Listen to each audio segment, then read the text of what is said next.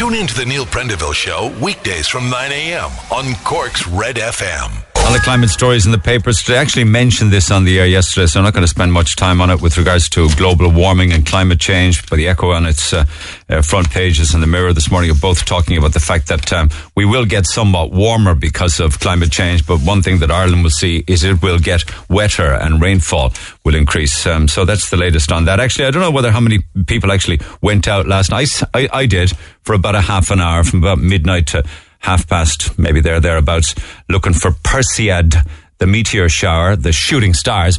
I saw one. If it hung around long enough, I imagine I would have seen more, but in the space of a half an hour, one. And boy, if you saw any of the shooting stars last night, do they ever move fast? It's like a white bullet literally going across the sky so fast. I mean, you'd think it was going so fast that if you stood in the same spot, looking at the same part of the sky, that it would go right around the globe and come up the other side within a matter of, 10 or 15 seconds, and you'd see it again. It was that fast. It was I was expecting a shower, and listen, I'd love to talk to somebody that saw loads of them, like an actual shower of shooting stars, but it was certainly worth the wait. Of that you can be sure. Paper-wise this morning, of course, I think the Lord Mayor actually was somewhat thrown under a bus yesterday. He was out trying to defend something that is fairly difficult to defend. He made a damn good job of it, I think, but was heckled, as we heard from the audio yesterday on the programme and on the news here on Red FM. There's a lot of outcry over the robot trees. I went back yesterday because a buddy of mine up from Youghal, Kevin, he wanted to see what all the palaver was about, so we went over, and the minute I was standing there, of course, people were coming over chatting about it, and none of them were really admiring it, of that you can be sure. Mind you, there's a lot of people sitting around on the benches having coffee and sandwiches, so at least there's an extra place to sit, and maybe you'll be cooler and the air will be cleaner around it. But Owen English in this morning's Examiner has, you don't care about homeless people at all. That's the story making the the inside pages of the Examiner with regards to the tree. I'll come back to it later on, because I don't think that everything is all that hunky-dory at City Hall over this. I think maybe there is an awful lot of disquiet that we don't know about over this decision, and perhaps a bit of an old solo run on it. But the kids are being vaccinated. The kids are all right, as they used to say years ago. 40,000 are registered to get the vaccine. Centres are open across the weekend, and that's something that is very much COVID related today, but also maternity units because of COVID-19. There's a woman called Linda Kelly. She's of the Forza Trade Union. She actually gave birth during COVID-19 restrictions, and she's a campaigner for change within maternity hospitals. She tells the Echo today that they've done a lot of fact-checking, and they have found that none of the country's 19 maternity hospitals are compliant with the HSE's pandemic guidelines on partner visits. She says stuff like, it's simply pointless and it's simply not possible to continue with this charade of compliance. The HSE says one thing with regards to visit and access, and the hospitals do another thing, while women, their partners and their families have to navigate through the mess. So she's not holding back, in fairness to her. I mean, I was even surprised to hear that we have actually 19 maternity hospitals in this country. That's got to be a good thing. But the government are also, I was telling you there's been 16 court cases now lodged, or legal papers lodged, for people whose family members died during COVID. Actually, I think there's probably even more than that now. It could have been over 20. I think maybe 15 of them alone, if I remember the correct figure, are from people whose family members died in nursing homes. The government now is working on establishing another compensation scheme from anyone who suffers injury arising from one of the state's vaccination programs. So you can see, you probably think that's a good thing, I suppose, but you will see how how COVID is going to continue to cost in more ways than one. So a story that keeps on giving in more ways than one, I'm going to say, the unsolved murder into Sophie Toscan de Plantier. There's a very, very strong and interesting story in the Times today from Barry Roach. This story that's been doing the rounds of a fellow who says that Jules Thomas said that she helped to wash bloody clothes. Well, that continues to develop, that one, because Ian Bailey online yesterday on Twitter actually named the man on a Twitter post. He's dismissed any suggestions as false that Jules Thomas confided in another man, that she helped him as in Ian Bailey, to destroy evidence following the murder of Sophie. He says the idea that Jules somehow confided in this man that she helped wash bloodied clothes after the murder is ridiculous, he says. It's a lengthy article. The man says this happened in 2001, according to Bailey, but if it did, why did he wait 20 years to come forward? that Jules Thomas confided with him in 2001. He's denied, and she has also denied very vociferously that she had ever confided with anyone to help Bailey dispose or cleaning bloody clothes following it. She says that she has no recollection of ever speaking to the man. But the witness, the man who actually knew Sophie Toscan de Plantier, has made a number of statements to the Gardaí about her movements on the weekend she was killed. He even went so far as to contact his solicitor recently to swear an affidavit about what he claimed Jules Thomas had actually told him. And then the guards last Friday called to his house in West Cork and spent 3 hours taking a detailed statement from him. He's understood to have told the interviewing Gardaí that Jules Thomas spoke to him while Mr. Bailey was on remand for assaulting her in 2001. He advised Jules Thomas to contact the Gardaí with the information, but it never happened. He believed that Jules Thomas appeared to be in fear at the time when she told him what she told him. And just finally on this, if you saw any of the documentaries, I don't know which one of them, they feature a conversation with Ariana Boriana, who I believe is in America and was staying in the Prairie at the time, told how she saw clothing soaked in a bath at Jules Thomas's house in Skull when visiting there over the Christmas of 1996. She said there was dark clothing. I can't remember the types of clothes, but except they were dark and they were soaking. She says, I can't say at what stage of my stay the clothes were taken from the bath. So there's a lot more to Barry Roach's story, and I know I've spent quite a lot of time on it, but I think it's important. Other ones then, because obviously the Garda investigation, it's almost like a brand new cold case, if you like. House prices continuing to rise. No matter what you say, you can't stop this. And the Irish Independent says the perfect storm, because there's no end to property prices, which is all very well for people wanting to sell their homes, but not for those who want to buy them. And also, everyday items like bread and fish and even costs of going on your holidays, all those have gone up. But one thing that nobody seems to talk about, and I think it's astonishing, the price of petrol and diesel up. So the Mail this morning deals with that. Worrying news and kind of sad news, bit of a setback for the great Vicky Phelan. I was reading her Twitter posts over the past couple of days where she said recently she received very bad news that 2 of her cancer tumours have grown. And that's a story that makes the Star. She's back and forth to the US. And if I remember what she was saying correctly, she said that she's going to stop the treatment that she's on. Her medical team in America said that's not working, so they're going to try a new one.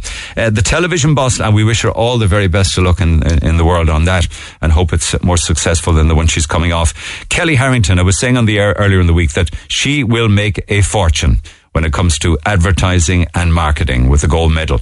And she's getting some advice from the TV boss Larry Bass this morning. I think he was involved in Shinawell Productions at the time and did a lot of stuff for TV3 and RT at the time. He's warning her or advising her to stay away from reality TV. Not that I watch it, but I hear Love Island is really, probably if I was to pick as to who's watching it in this team, it probably is Brenda. But I hear tell it's gone completely off the rails, and there's like 35,000 complaints to Ofcom yesterday about some carry-on or some antics on Love Island. And Roy Keane, remember he said that he blamed yoga for an awful performance against Real Madrid. Well, and many people within the yoga fraternity have come back criticising him, saying, give it a rest, Roy. It had nothing to do with yoga. It was just the way you played on the day. Even President Michael D. Higgins, personal yoga instructor, has rode in on this one. So that's an interesting one. Today is International Left-Handers Day. What do we call them? Kyotogs, isn't it? People who write with their left hands. I suppose people who write with both then are just really, really smart people, aren't they? But today is the day that we should celebrate all things left-handed, particularly people who write with their left hand. And also, because every day is a somebody's day or a something's day. 365 of them. And if you in the past have been using your metabolism as a reason for why you're fat, it ain't your metabolism, it's cakes. According to the Mail this morning, research says you can't blame your metabolism because it doesn't actually start to decline. I have a slow metabolism. It doesn't actually start to decline until you're in your 60s. And I love this. This is because I was an altar boy years ago, and we used to crouch down on the church in Blackrock and look out at the entire community of people in the Mass. And it would always be rammed with people. But if I remember correctly, as a kid, as an altar boy at Mass in St. Michael's in Blackrock, The vast majority of people had dour, sour, depressing-looking faces on them. There was no one ever smiling up at me as an altar boy. It was always this gloomy look, like kind of bored or disinterested or fed up. So I wasn't dreaming that, because in the Mail this morning, apparently the Archbishop of Dublin says, we don't have an Archbishop in Douglas, incidentally, we have one in Dublin, Dermot Farrell. He says, we need to get rid of our sourpusses because otherwise we're never going to attract people into Christianity or Catholicism. So I was reminded of my days as a kid, as an altar boy, looking out at the sourpusses in the congregation. The Neil Prendeville Show. Oh, but now that I think of it, they probably had sourpusses because they were looking up at my sourpuss. Yeah.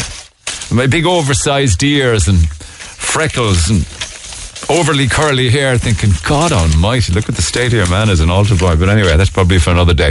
Anyway, listen, there's a great bit of nostalgia in the Examiner this morning. They are rolling out photograph after photograph of the photograph on a daily basis, celebrating the Examiner, which originally would have been the Cork Examiner, at the age of 180. If you can get to see some of the photographs at all from their archives, they're terrific. One of them is the electric railway, when we had electric railways. Remember them? God, if we had them now. Back in 1889. And there's another cracking one then of the tall ships berthed along the city quays from the Port of Cork back in the 1880s. Oh man, they're just fantastic photographs. Third one then is a view of Shandon from 1880 with the butter exchange in front of it. Super photographs. Great bit of nostalgia. Actually, talking about nostalgia, I mentioned on the air during the week that Derry O'Callaghan is closing the doors of Zico Pizza. It's a lot more than a pizza shop, I was about telling you during the week, because it was a fully fledged chipper. But after 40 years in business, he's decided it's time to hang up the apron and to have a rest and enjoy family and friends and leisure time. So I said we put in a quick call to Derry just to wish him well. Being Friday, they're the kind of things I like to do on a Friday. So Derry, good morning.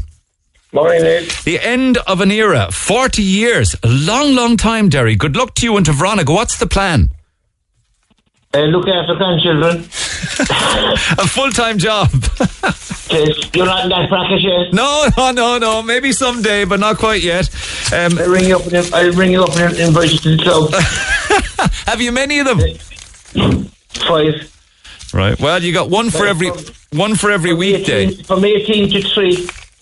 Listen, 40 years, man. It's amazing. I mean, I can remember when Zico came, and I can remember. Do you remember the chipper that was there before it? I walked at the chipper before it, and before that was the High Tide. That's right. That was going back a long time now. Yeah, well, that's the one I remember as a young fellow. We used to go up for a carton of chips. We used to call it a mix, chips and peas. Did you ever hear that? Because I did. Don's sister lives across the road from me as we speak. And he had the High Tide, was it? He had the High Tide. And what do you? I mean, will Zico's remain? I mean, will you lease it or what? No. Not as Zico's anyway.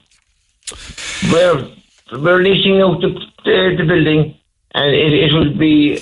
It'll have a new beginning. A new beginning. But you must have some great memories. I mean, I was talking during the week about the fact that during the Vita Cortex dispute, you recall that you fed them every single day. Well, we did. We went over every night. It was just a token gesture, really, because they were under pressure and the strike. For how long? I mean, I remember reading it in the Echo during the week. You know, you'll be honest with you, I don't even remember how. I remember the occasion. I don't remember how long it went on. Months? My wife says 3 months or so. I can't remember. And what would you do? Would you just cook up a lot of food? During the night, maybe about 9:30, 10 o'clock, so Dad throw 2 trays there for Cortex. They were happy enough to have, but I suppose they were sick of it afterwards. Would you mix it up like? Would it be burgers one night, pizza another night, chicken another night? Whatever. We had a few guys, like pies. It was their preference, whatever they wanted. We must have been at some stage thinking, how long is this going to go on? How long am I going to be feeding these? We gave that thought a few times. I'd say you fed a lot of people over the years, from all walks of life, though. We did, I suppose. Yeah. I fed you one time. More than once. I love the pizzas. I can remember looking at you across the counter and you were looking for a meat patty. And it was the same night. And I was very cross with myself for not having, me pennies for the famous Neil Prendeville. But the pizzas were something else because they were almost slightly deep pan, weren't they? The pizzas were our most popular item, Because all too often the pizzas are too flat, there's not enough topping. You never held back, like. No, we did not. There was no holding back. Yeah. A lot of repeat business then, I'd say. We have. I've had people in the shop now, and we fed their parents. And there's a friend of mine. He's works in Cummins Sports in Ballincollig. Across my head, I fed his father. I fed himself, and I've now fed his son. Get away! And before you went into business yourself, you said you worked for others. I mean, has this been your career path all your life? From the time I was 17, I was in Clarke. Then I worked in a part-time worker in what's Dino's now in Evergreen Road. Yeah. It was Paul's place at the time. And I've done nothing else except for a week in an office supply centre in Princess Street. You went back to it again? I went back to where I was, and I've done nothing else since. It's a hard life, like, isn't it? I mean, we see what happens inside in the shop with the fryers, you behind the counter and staff and things, but there's fierce prep goes across the whole day, isn't there? There is, yeah, to be fair. I tell you, I walked last night, I'm a beaten pup this morning. I have two more days to go. I'm actually going to a cash and carry now because we have no concept of what food we need and stuff like that. Yeah. And there's a lot of work behind the scenes that people see. You go in at 4 o'clock. You don't work at all. I said, there's work to be done before we open up. And my daughter and myself and my sons were in there last night. Everybody's helping at the moment. All my friends, my niece's husband made his debut last night delivering pizzas.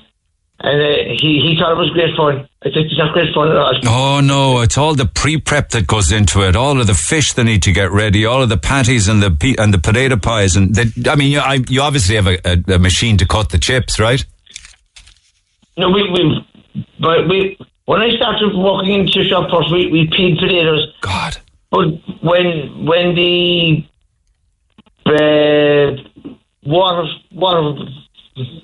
water restrictions came away a good few years ago, we started buying par-fried chips. Lovely. Oh, lovely. And they're the ones we use. But as I was saying, we just moved on. Some people like them, and as you say, you can't please all the people all the time. Not at all. How could you? Sure, they say the customer's always right. We know not to be the case. Wrong. We know that not to be the case. What's the secret, though, to good chips? Dino always said it was the oil. Or he would use fat, he said. To black fat we use it. Oh, you know what, Dino's there longer than I. Well, I suppose the big blocks of the old Fritex, I guess. That's what we use. Oh, my God. So that's the reason for the taste, then? It is, yeah. It is. It is in the amount of drink you have to have before you eat them. Well, that helps too. And I heard that you called it Zico's after the Brazilian footballer. Is that right? I didn't originally name the shop Zico's. Yeah. It was the guy who owned Paul's place named it Zico's, and it was just before the World Cup. And Brazil were one of the favourites to win it was 1980, I think. Yeah. Brazil were to win the World Cup that year. And Zico was going to be the main man. But he got injured in the first game. And Paolo Rossi ended up being the famous player for Italy. It could easily be called Rossi. It could have just as easily been Rossi. Look, it's all luck. I mean, things happen as they happen.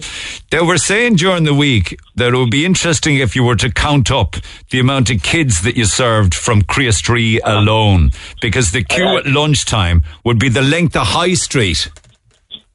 Right. I have a great relationship with Creastree, and even 2 weeks ago when we were doing a summer camp down there, myself and Norma does a lot of work down there as well, Norma's my sister. I was told that the Creas Tree favourite was a slice and chips. Was that a slice of pizza? Yeah. I've had someone say to me that we should do just slice and chips for Sunday. Nothing else. That's all you can have.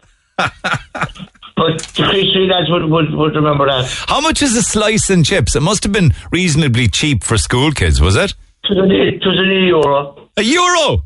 That's all. We were giving the flipping things away. Are you crazy? There's no profit in that. I know that. But we're not after profit. We're not after profit. My wife was pointing at her chest and says, "Yeah, I'm after profit." All right, she's the financial genius in the family then. Yeah, she is. Yeah. So it was a lucky day. It was a lucky day I met her when I went to her dad's. Is that? And I've been married 41 years now. Oh my God! Listen, time moves on; it stops for no man. But you'll be very missed. You'll be really missed, you and Veronica. You really will. I'd have to say I'm very grateful. I've had some texts and cards from people who I know over the years, and this is not asking for stuff. Though there's people dropping me in bottles of wine and chocolates. I said, don't just say hi. That could give me a fine night. I know. I'm happy with that. I know. You'll take a long rest, maybe a holiday. I'd say. What do you think?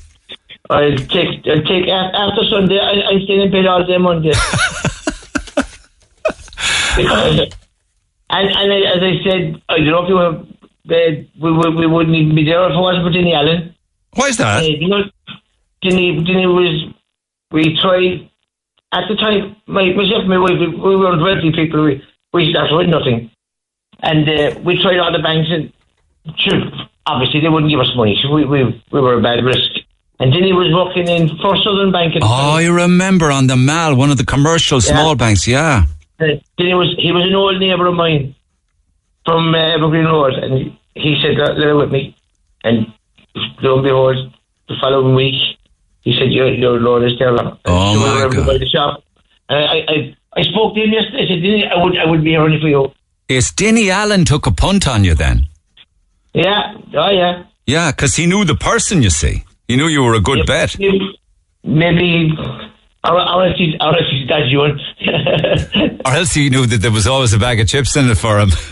Well, and he's not. Well, he can have anything he wants for the next 2 days. Is Friday always the busiest day, is it? They say that about chippers. I wonder why. Well, it has changed so much over the years. With COVID now, what it is, the opening hours aren't as long as they used to be. But Friday is always the busy day. Friday and Saturday, for me, as we speak. Yeah, and another change, of course, is chippers delivering. We never heard of that before, but needs must.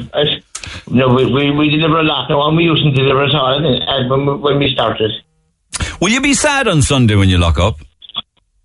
Well, I tell you now, and my wife was looking at me here, she said, I'm speaking to you and smiling, but I could be crying in a half an hour's time. I just opened my phone and I get a text from somebody and I said, look at that. I would be sad. I've spent a lot of my life down there. I know. But excited and looking forward to the future as well. Yeah, but at the same time, there's been a lot. We've seen a lot of things up in that shop, and we've been through good days and bad days, more good than bad, to be honest with you. And you have to be a great chatter, don't you, Derry? I'm saying this to you and to Veronica. You have to give people an opportunity to chat. Yeah, it's all chatting. We throw a couple of folk again. Stuff has come on. Fantastic. Okay. All right. Irish language, welcome. And would you throw in, when you throw in the couple of folk... A customer brought me in the leaflet last night for Irish language classes when I retire. So are you going to do that? I'm giving it thought. Because I haven't... I'm not totally Irish, but... At least you're throwing in a few words. So while you throw in a few words in the Irish language, did you also throw in the extra scoop of chips? I suppose we did. I was played with some more athletic. You're good. You're doing okay there too. You played? Just schoolboy football. I've been with the club since 1966. Before you were even born. Oh, you're so kind. You say the nicest things. I know. You haven't lost your good looks either, I have to tell you. Yeah. How'd you stay in such good shape, actually, surrounded by all that beautiful, tasty food? I played handball and soccer, and they just kept me fit. Jesus, that's one of the hardest games I've ever seen played, handball. Jeez. It's great exercise. Well, listen, it's a sad day for all of us, but an exciting time in another chapter in your life and in Veronica's life. I just didn't want the opportunity to pass without saying all of the best to you, I'll see you on the street someday when you're out walking. We'll have an old chat. Look after yourself. Yeah. Or hail me if I'm on my bike. Give me a wave. Yeah, I wouldn't be able to keep up with you. Listen, it's lovely chatting with you, Derry, and will you give our best regards to Veronica as well and your sister Norma? No problem. Very much obliged. Thank you very much. Take care of yourself. All the best. Bye-bye. Slán go fóill. 40 years, locks the door on Sunday, and just an all-round great Corkonian. This is the Neil Prendeville Show. Tweet the show at Neil Red FM. 104 to 106 Red FM. You may have seen during the week a video that was posted online by Father Gerard Galvin, commonly known and affectionately known down in his parish in West Cork as Father Ger. He said he had no choice but to create the video saying farewell to all his parishioners because he is too weak and he has incurable cancer. And it was quite emotional, actually, watching it. So I decided I'd give him a call and have a chat with him, and then after 10 I'll chat with Father Ger down west. Lovely guy. So that's after 10 this morning. Can I also just mention, for fear as time goes on and it's Friday and I'll run out of time, that this weekend is the All-Ireland Ladies Senior Football Championship semi-final. And of course we have the Cork Meath game, which is the All-Ireland Ladies Senior Football Championship. It's Cork and Meath Sunday at Croke Park. Now, both of the All-Ireland semi-finals will be broadcast live on TG Cahir, and then the winners will go on to the final on the 5th of September. So this Sunday is the turn of the Cork Ladies Senior Football Championships in the semi-final against Meath. I also find it quite interesting that the word ladies is still used. Maybe that's a GAA thing. Other sports have dropped the term ladies now and have converted to only women's. But what's extraordinary about the Cork Ladies Senior Football team over the years is that they have won 11 All-Irelands, and they are delivering pretty much almost year in, year out, with a couple of exceptions since 2005 anyway, an awful lot more silverware, gold and silver, I should say, than, say, for instance, the men.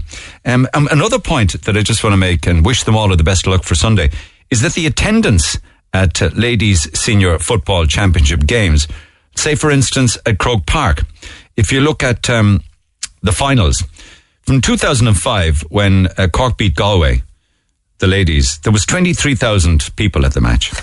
If you flick ahead to 2019, there was 56,000 at the Dublin-Galway match, which is over doubled in attendance in the space of 14 years. So onwards and upwards with the amount of interest, the amount of support, the amount of marketing, the amount of coverage, and the amount of attendance at ladies football games. So doubled in like 14 years. Anyway, lines open. Best of luck to them on Sunday. Lines open at 1850 104 106. It's a Free Food Friday today. Your opportunity to scoop some pizza, courtesy of ourselves and Oak Fire Pizza. So text who you are or where you are. WhatsApp as well. 0868 104 106. We'll do some shout outs again, of course, across the morning. You will win for yourself 4 pizzas with sides. We'll send you the vouchers and you can pick up the piping hot pizza yourself at an Oak Fire Pizza branch. So text who you are and where you are to 0868 104 106, and we'll do the shout outs. Around about 12:10 we'll start. Elizabeth, good morning. Thanks for holding. Good morning. How are you? Okay. How's life down Coveway, is it? Yeah, down in Cove, yeah.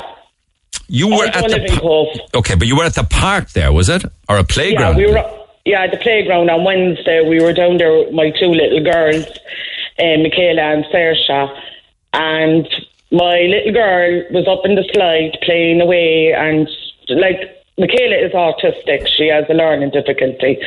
So I goes around with visuals, say you can't push kids, you cannot kick them. So I said today, Wednesday, come on, we'll go down, we'll bring the cards. So she was up playing away and she was pushing her sister. Then a gang of kids came up. So she was, playing away and grand. Anyway, I went outside for a fag. I said to my friend, just look after her for 2 minutes. I went outside the gate and this man came up like a bull, and he climbed up in the slide, you know, the big slide with the tower, climbed up and shouted into my daughter's face. He climbed up the slide? Yeah, he climbed up in the slide and screamed into her face, telling her, get down the slide and stop kicking people and get down the slide now. Did he see her kicking people, incidentally? I didn't see her kicking her, I'll be quite honest. Like, if she does now, I'm a kind of like, if my Michaela do that, I would actually gone over and taken her off that slide and brought her somewhere else. Or if she went over and hit a child, I would have actually gone over to the mother itself and said, I'm very sorry, she done this. I'm kind of like that, you know, so... Of course you would. I'll come back to him shouting at a child, which clearly is not on.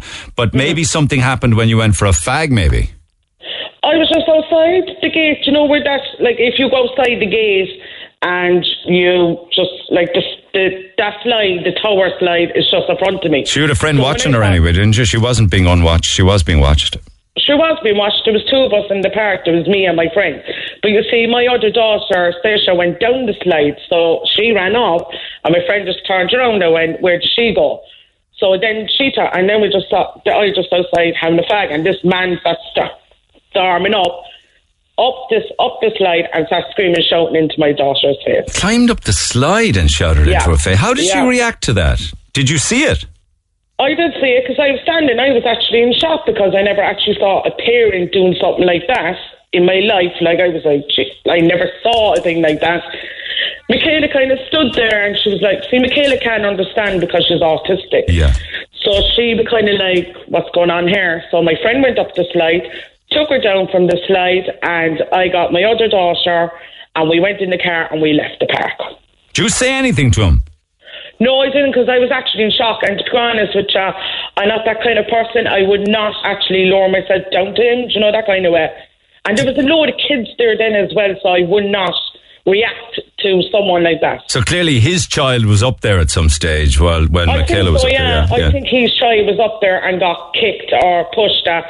But if he came over to me and said, look, sorry, your child kicked my child, I would go and actually apologise. Yeah, of course. That's the proper way to do it, yeah. Yeah, I would actually apologise and brought my daughter down and showed her visuals and went away on the swing.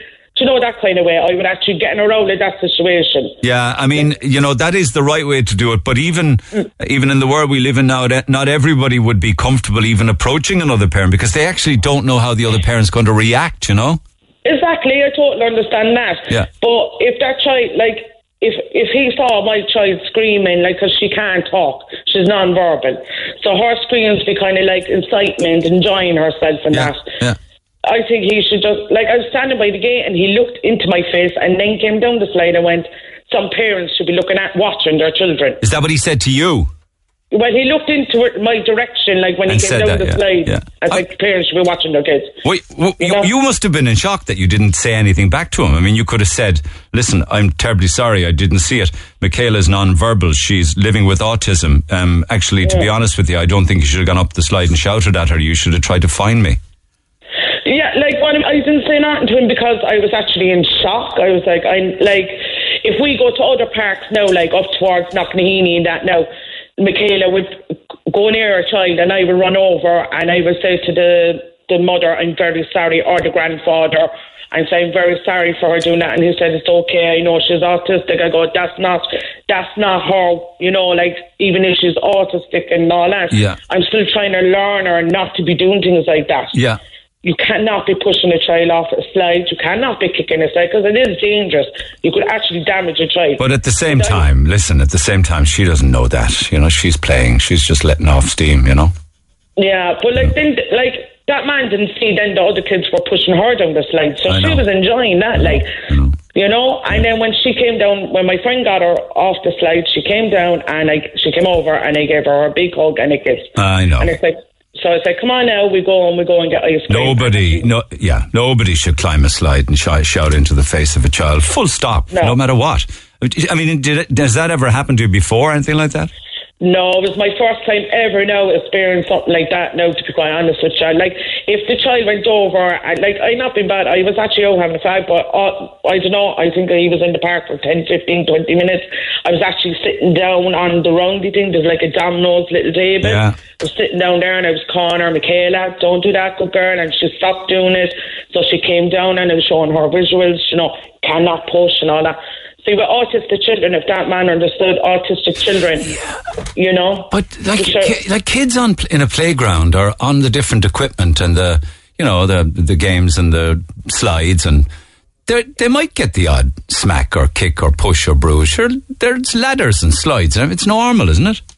I think it's normal. Like when we were growing up, some of it is just the rough and tumble of being a kid. Yeah, they're not pieces of china, like. Like if we all know we get pushed off the slide and we start laughing. No, I'm not saying that, but like there's a bit of rough and tumble always. Yeah, she likes that, but like I'm trying to learn her, like, can't be doing that. Other kids don't like that. You're different, Michaela. They don't like that. And even if she pushed a little child out down the slide, if I was standing by the side and saw her pushing, I would go over to that little girl and go, I'm very sorry, love. She's just... Yeah, and maybe it wasn't his kid's turn to be on it, Maybe she shouldn't have gone up, or maybe there was too many up there, I don't know. There was about 6 kids up there, and I think is when there's too many kids up there. Well, that's not their kid's fault either. Yeah.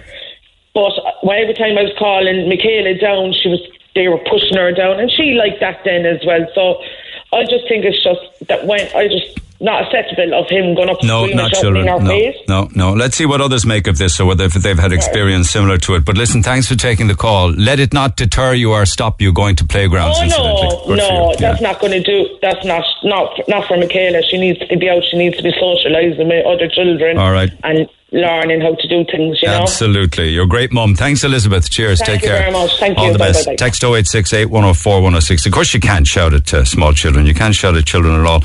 Years ago, of course, a lot more of this would have been very much acceptable. Not amongst children, but I wonder at what age, it's probably not allowed anymore, but what age can you shout at somebody to tell them to cop themselves on? Is it 12, 14? Is it 16, 17, 18, ever? Certainly used to be the way. God, I could tell you stories from way back in the day. There was a lot more than, neighbours, mums or dads shouting at kids, I can tell you. Back after the break, text 0868 104 106. Talk to Neil Prendeville now. 1851 04 106. Red FM. Just going back to Zico's, which is closing at the weekend after 40 years in business. All round good guy, Derry O'Callaghan and his wife Veronica. Brian, good morning. Morning, Neil. I'm well, and we were chatting earlier on about how long the Vita Cortex dispute sit-in lasted. It was 161 days and nights, of course, and it attracted worldwide attention. That's phenomenal, isn't it? Well, I wanted to talk. And the workers won out in the end. But anyway, go ahead. Yeah, they did, and I know a lot of the people that were out there. Yeah. They're actually related to my wife. What I wanted to say to you about Derry Cal was the amount of people he employed and the amount of young kids that he kept on the straight and narrow. He'd be embarrassed by this now. Like, I was involved with Tremor myself for about 20 years. Still involved today. Tremor Athletic, yeah. Which is not far from your house. Yeah. Oh, I know. But the amount of people that he employed, he kept on the straight and narrow. Like, when fellas are hitting 15, 16, 17 years of age, nearly 90% of them, their first job was Derry Cal's. Go away. Zeke was. Oh, yeah. And he was a fantastic coach as well. So I don't know what he was like as a player, because I wouldn't be as old as him, but I'd be around the same age as yourself. Well, I wanted to tell you one funny story. I was down there coaching 5 to 6 year olds there one morning, and I was only learning how to coach, how to relate to kids that age, I often wonder why they give the learner coaches the hardest job. It's true, you're right, you're bang on. But I was standing there, and this fella was standing on the line. And I was saying, Jesus, how am I going to get him involved? He had his head no inside in his jacket, He had no interest, or he was just afraid, whatever. And I was just standing there, and I was saying, Jesus, how am I going to get this fella involved now? And Derry Cal came up. He walked up, and next he says, What's your name? I just make up a name now because I won't tell you his name because he's in his 30s now. He'll probably kill me. But he looked up and he says, Liam. He says, Liam, do you want to kick the ball? I do, yeah. So there was a small goal, you know. Yeah. So there he went into the goal and he bent over forward. So can you kick me in the ass? So yeah, man, put the ball down and kicked it. Well, I never saw a change in the young for that. Did he connect? It was so... he didn't the first time, but he done it. He got so much confidence after him that he was fantastic, like. Oh, my God. Oh, my. You know, and the young fella still playing ball. Yeah, all he needed was that little bit of coaxing, get down to his level, like as if you're... He was new at the game, I hadn't a clue, like, you know. Yeah. But that young fella still playing ball today, you know.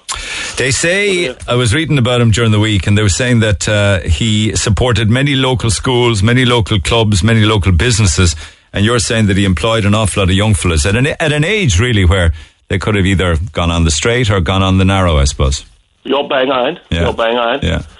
And, like, to tell you, like, there was we had an old personal thing here, too, where I buried his son young.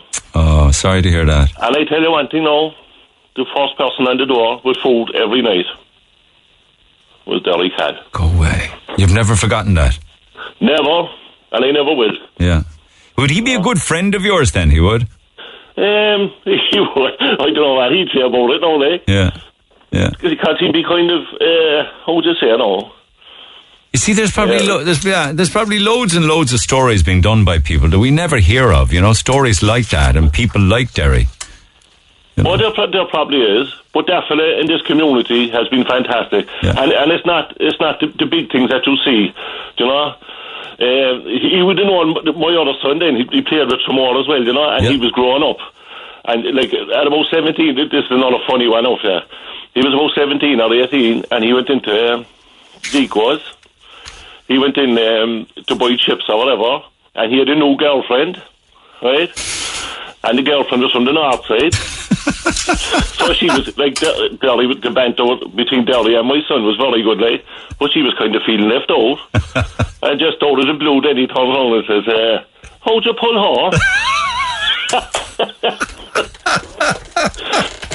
You know what I mean? And she fell part of it then straight away. He had that knack and he still has it, like. Oh my God, I love it. I don't know how he made any money if he was selling a slice of pizza and chips to the kids from, say, for instance, Creasry for €1. Yeah, he was fantastic. Oh, fair enough. To be honest. I hate saying he was, because he is, like. Yeah, you know? I know. I know he'd be more embarrassed about this now than I will, but so I just felt I had to get on and let you know what kind of a man he is, like. Delighted you did. Fair play to you. I love hearing stories like that. It's all about community and it's all about the parish, Brian, isn't it? It is indeed. And he's fantastic. Well said, boy. Well said. All right, mind yourself. Okay, I'll talk to you. Cheers. Take care. Thanks, Brian, and best of luck again to, indeed, the entire O'Callaghan family. And thank you to everybody that's... keep those texts coming, incidentally. I'll read out some of them a little later on. Text 0868 104 106. Call the Neil Prendeville Show now. 1850 104 106.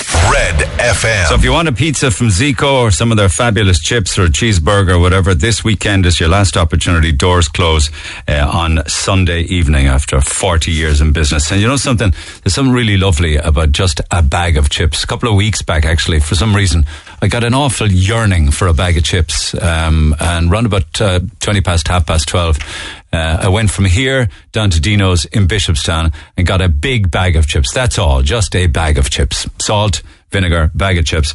Brought them back here, and myself and Phil Burke and Dave Mack demolished them. And it was just fantastic. I mean, where would you be going, like, for the price of what? €2, $2.50 for a big bag of chips? And the three of us demolished them. They were great. And indeed, I believe it was also on a Friday. Just one fast one here. Some of the kids at playgrounds are vicious. My small fella got a kick in the face from a bigger boy climbing ahead of him on the ladder to get onto the slide recently. I'd swear the young fella did it on purpose. My child was bawling. I've only started to bring him to the playground and he had a horrible experience. You know, some people will want to teach their kids manners too. He was queuing for ages because they were all barging past him up the ladder. None of them wait their turn. Teach your kids manners, parents. It's not a zoo, says a concerned mum. I mean, I can almost see the picture of that. Like the young fella ahead of him, or the child ahead of him, just raise his leg on the ladder and kick back at him. Bad form, like. Not on. Dangerous. Back after 10. Hey, it's Ciara. Tune in to Saturday Breakfast on Red FM from 7 a.m. and wake up your weekend with music, chat and all that's happening in Cork. That's Saturday Breakfast on Red FM with me, Ciara Revens. Emerald Music Station of the Year. You're on Cork's Red FM. And the lines are open at 1850 104 106. Lots of different chipper texts coming in, particularly wishing Derry and Veronica all of the best. I'll come back to those later on. Text 086 8104 106. Today is, oh my God, did you realise that today is Friday the 13th? Oh my God, I just saw it here now. I could have got through the whole day without knowing that today was Friday the 13th, but it is, because today is the day the Trigon Hotels are hosting a spin-a-thon on Harley Street. It's a beautiful street now.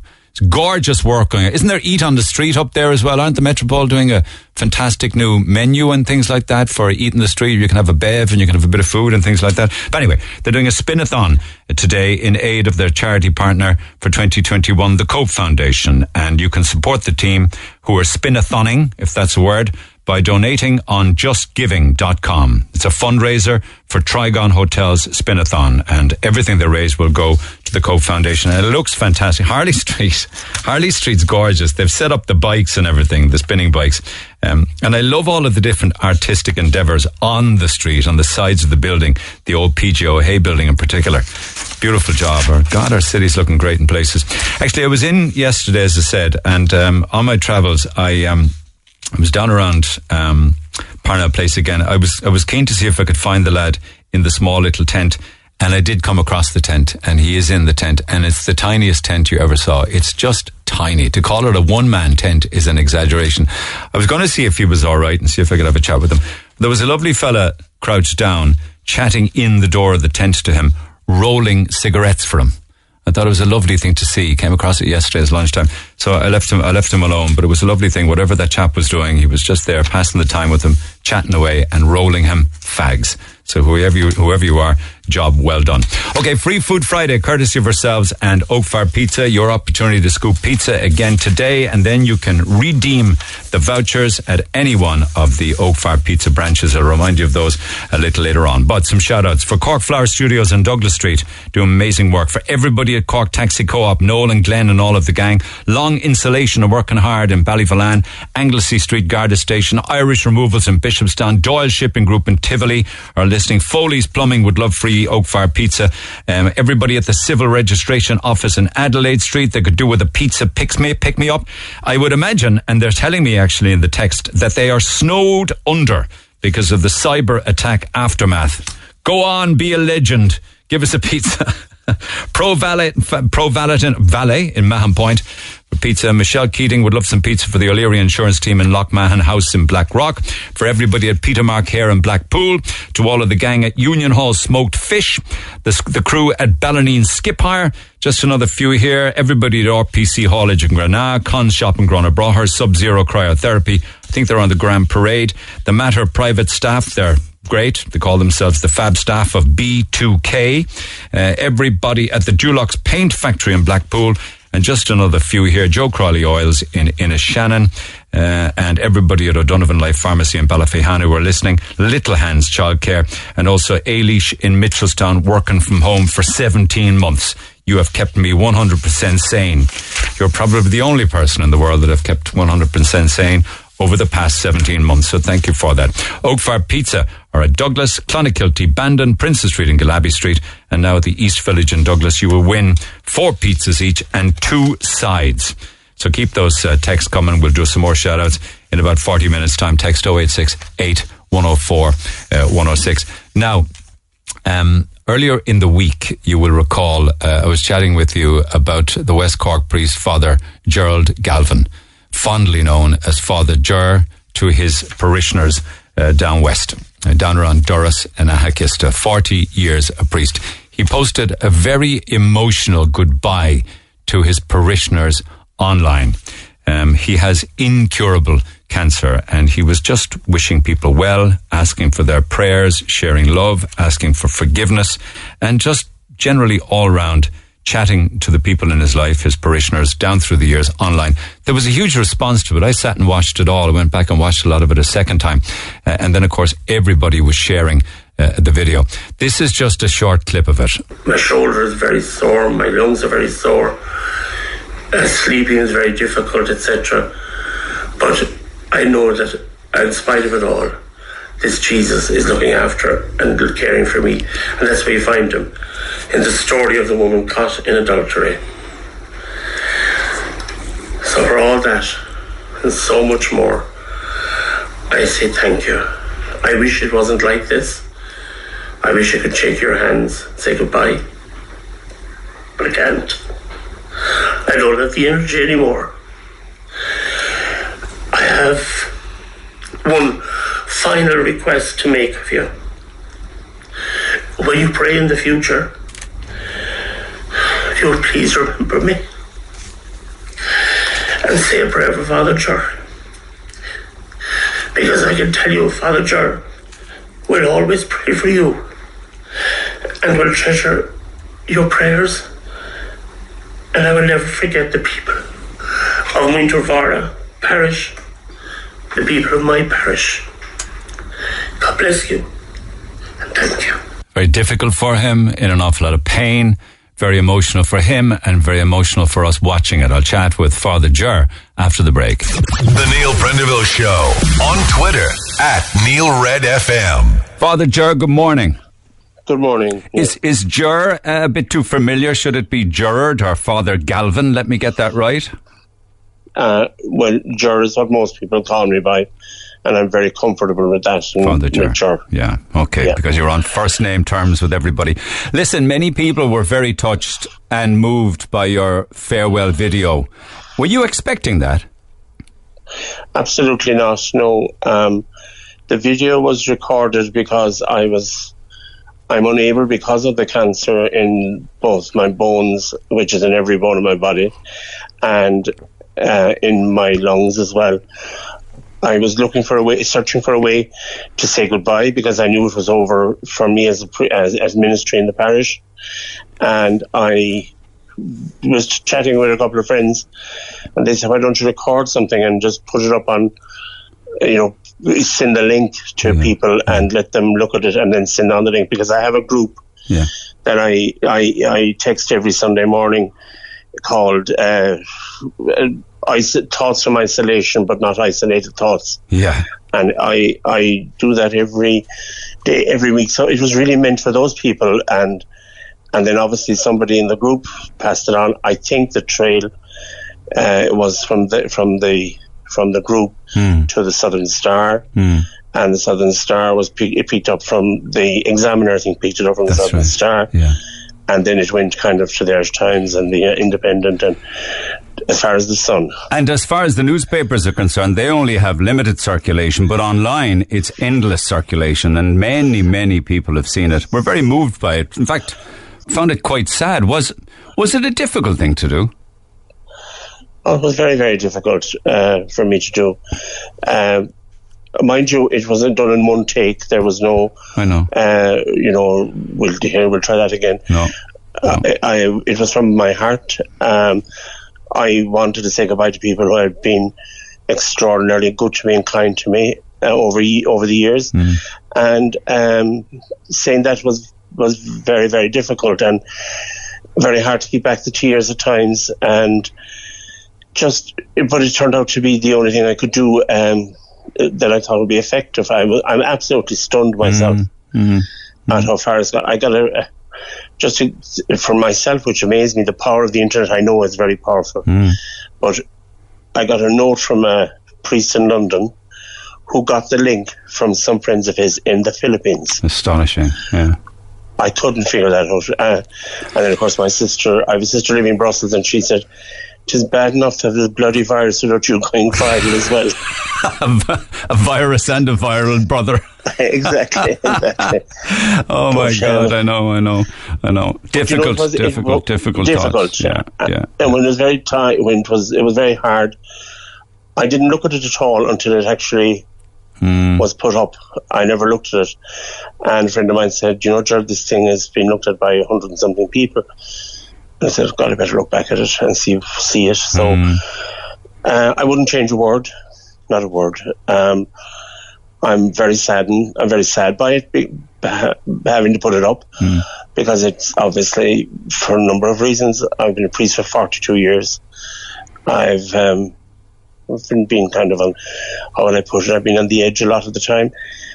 What does that mean, Ger? What does that mean? It means I wasn't slow to comment. And sometimes my comments were negative against the church, particularly around the child sexual abuse stuff. I was very vociferous. But isn't that just being honest, though, isn't it? Oh, yeah, absolutely. And that's what I would have hoped I would have achieved in my 42 years in the priesthood. And I've been dealt with media a few times. I appeared on the 6 o'clock Sunday evening news a good few years ago now, because I refused to read a letter that the bishop sent out, and I still refuse to read the same letter if I got it today. Did you get it in? Did that get you into trouble from time to time with your bosses? That's an interesting question. I have never and yes. You're like a politician. In the sense that they like that particular episode about that I refused to read the letter from Bishop Buckley. Never once did he mention it to me, ever. What was in that letter that you were unhappy with? Was it the sheer tone of it? It was that, but it also spoke about that there was a systems failure. There was no systems failure. The computers kept working. There was a failure on the part of, in my view, bishops and people in authority to acknowledge, accept, and begin to repair. And we know that to be true today. Yeah, we know that to be true. Absolutely. Yeah. So I refused to do it, and there happened to be two people who were friends with some guy in RTE, and I was on the 6 o'clock news the following evening. Yeah. On the television news, and my poor mother, when I rang her after, said, how are you, ma'am? I'm glad to say, would you do something for me? I said, well, just shut up sometime.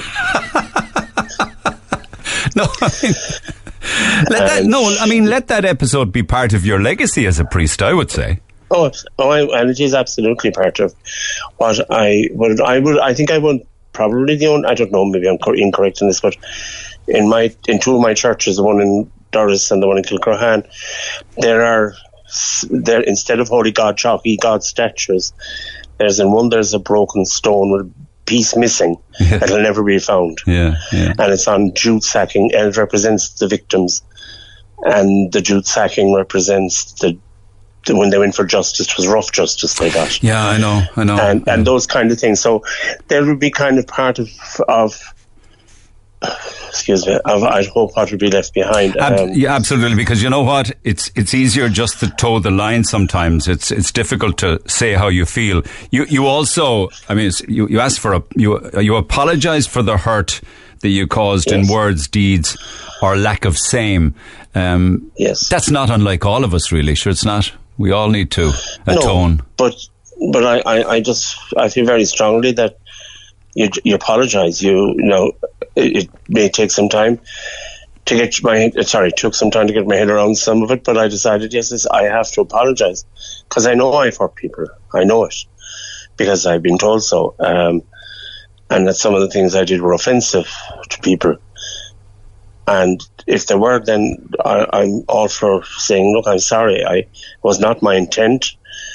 Never is my intent, but if it happened, it happened. And I would find it disingenuous, or not disingenuous is the wrong word, I'm sure, not to apologise. And it isn't, and it was hard for me to do, to sit in front of a camera and say, look, I screwed up as well as everyone else. But that's just it. You're like offensive in life, saying the wrong thing, being rude, inconsiderate, or are you saying from the pulpit? Both. Yeah. But you're only human. The pulpit, from the pulpit would have been rare. But there were a couple of instances, I'm sure, that were offensive. But I already caused more trouble by mentioning holy God, chalky God statues. Just something simple like that offends people. Yeah. You know, and sometimes I'm not too aware of that. But was it, I mean, you know, in the priesthood all those years, over 40 years, and if you get tired, do let me know, but was it a lonely life? I mean, you know, you didn't marry, you didn't settle down or have children. Was that something you ever thought about? Absolutely. And it is a lonely life, regardless of what is said. It has its perks in that you're not able to no one, but that I found myself becoming selfish because I can listen to the music I want to listen to. I can have the volume through the roof if I want to. There's no one going to say turn it down. They're only simple examples. I don't have to worry either about buying shoes for the children to send them to school. Yeah. And that's why, to me, when people paid offerings and dues to me, I was very conscious always, because I have 2 sisters and a brother, and they have children. And I watched them and I learned from them. They had to pay for the children's education like every parent does. And I learned how privileged I was. But that privilege also came with the price tag of loneliness and aloneness more than anything else. Is the thing I missed, I think. The intimacy. Intimacy is a thing I think clergy can lack oftentimes. And I'm not talking about sexual intimacy. I'm talking about the intimacy of the soul and the heart, where even a life partner, yeah? What about it? Is that what you miss, or is your life partner the church, God, religion, Catholicism? It's part of it, but it's not the full picture. I wrote a piece recently. I often write when I'm angry, but only for myself. I sit down and I get the stuff out of my system. It's one of my little tricks to keep myself sane. Yeah. And I recently wrote about that, an article about sexuality that... I was in Spain for 2 years, and Maynooth for 4 in my studying time, and not once was I told that I was a sexual being. Not once was the word sexualization or any of those profound Hmm. human factors was never discussed, never mentioned. Oh, sex was discussed. Yeah. And you couldn't use a contraceptive pill, but no one ever told us during our course in Maynooth that, you know, you are, even though you can't use that, you are still a sexual being. Yes. You know, there was a piece missing. A piece of the jigsaw was never put in place. You know, and I think we kind of paid the price for that then down the line, in many different ways, in loneliness, and in that how is that loneliness covered? How is that loneliness dealt with? What do you do? So that's would be kind of my experience. The church isn't all negative. I have the positive thing for me in the church has been the people, as I love the Irish word, the Pobble Day, the people of God, and that's where it should be at. And was that the communions, the confirmations, the baptisms, the weddings, the funerals, to getting together, helping people through heartbreak? Exactly, helping people when they needed, whether it was to have a bit of fun with it, the first communion, the confirmation, or the preparations for that, or being with a family whose son or daughter had died by suicide, for instance. Yeah, I know. Or what do you say? You know what? Or where a woman has died because she was murdered. Yeah. I've been called to that, and you know what we see and hear as priests rarely gets acknowledged. You know, I was called once to a person who had been found having been 3 weeks in water. No, God, you can imagine. I know. And there's no psychological help or background. Well, there wasn't then. But yeah, that's what I mean, I suppose. And like that's where community, and family kind of becomes the parish, becomes that community and family for me. And I've enjoyed it. And the farewell that you made online, would that perhaps in another time have been done from the pulpit? I mean, we had periods when there was no mass, and then I think 10 and 25. I think is it 50 now? I mean, have you found that very difficult? Well, I haven't really, because I was diagnosed in 2019, on the 5th of November I got the diagnosis that I had lung cancer, incurable lung cancer.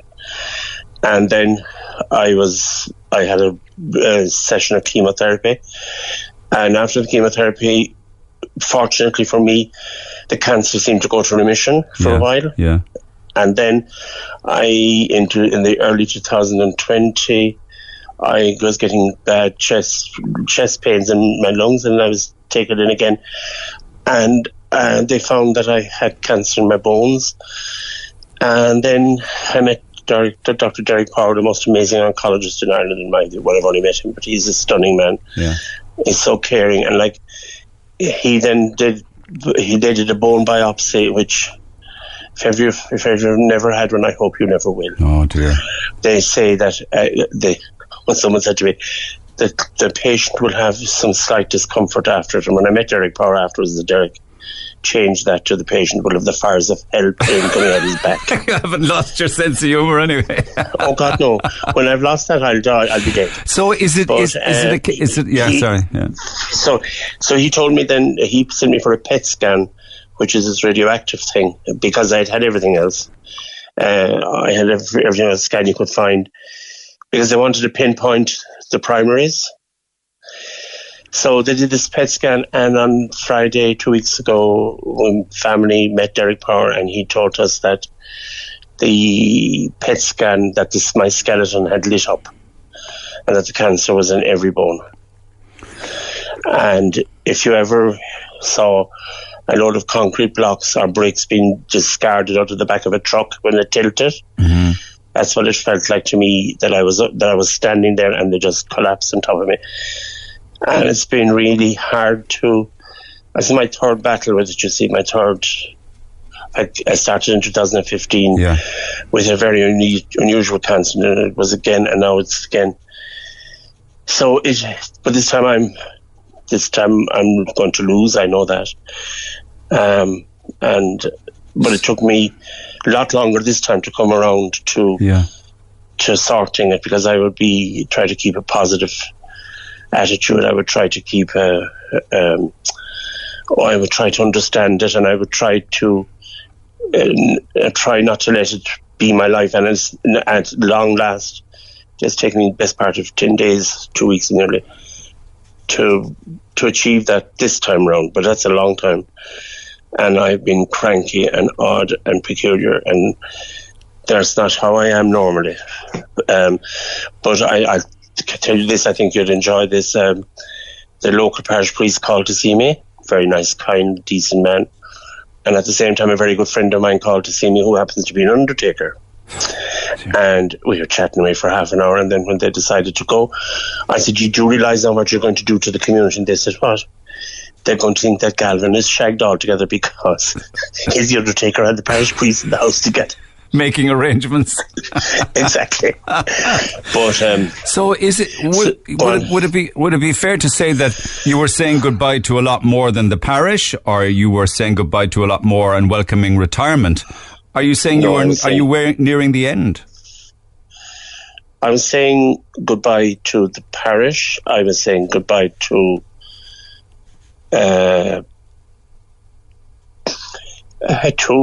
an awful lot more than that, you know. I haven't asked for the prognosis, nor am I going to, but I'm not a fool, and I know from Derek Power his attitude, and I know from the way he's helped me, and he has been very clear. He has used the word incurable several times, and I know from looking at him and talking to my GP that this is one form of a battle that I'm not going to win. In other words, it's going to kill me. The end will be the end, and I know that. And that's what I'm trying to come to terms with. And the strangest part of all this for me is that my faith in a loving Jesus is actually stronger than ever before. And someone did say to me at some stage, you know, it's terrible, why you? And it dawned on me, why not? Yeah, why anyone? Why not me? Yeah. Why anyone? And like I'm trying to avoid going down, I have avoided it completely. That road, why not me? Why me? Why not me? It's why not me to me. That's sorry. But I think you did have the fear, the anger, the resentment, the self-pity, and you replaced it. You've replaced them. You said with hope and with love. I have replaced them with hope and with love, and I have found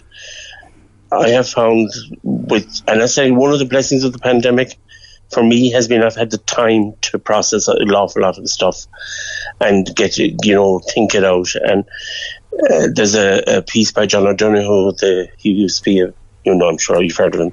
He was the author of Anam Cara. He has a piece written in one of his books that I picked up and read. And the advice of somebody, and it says, ask the illness what it wants from you. What is it? What should you do with it? Why is it with you? Where is it going? And I thought, that's a load of bull. But after about the fifth reading of it, I said, it's actually not. It's true. So I set about doing things like repairing broken relationships that I had broken, and asking for forgiveness and apologising for. Did you get it?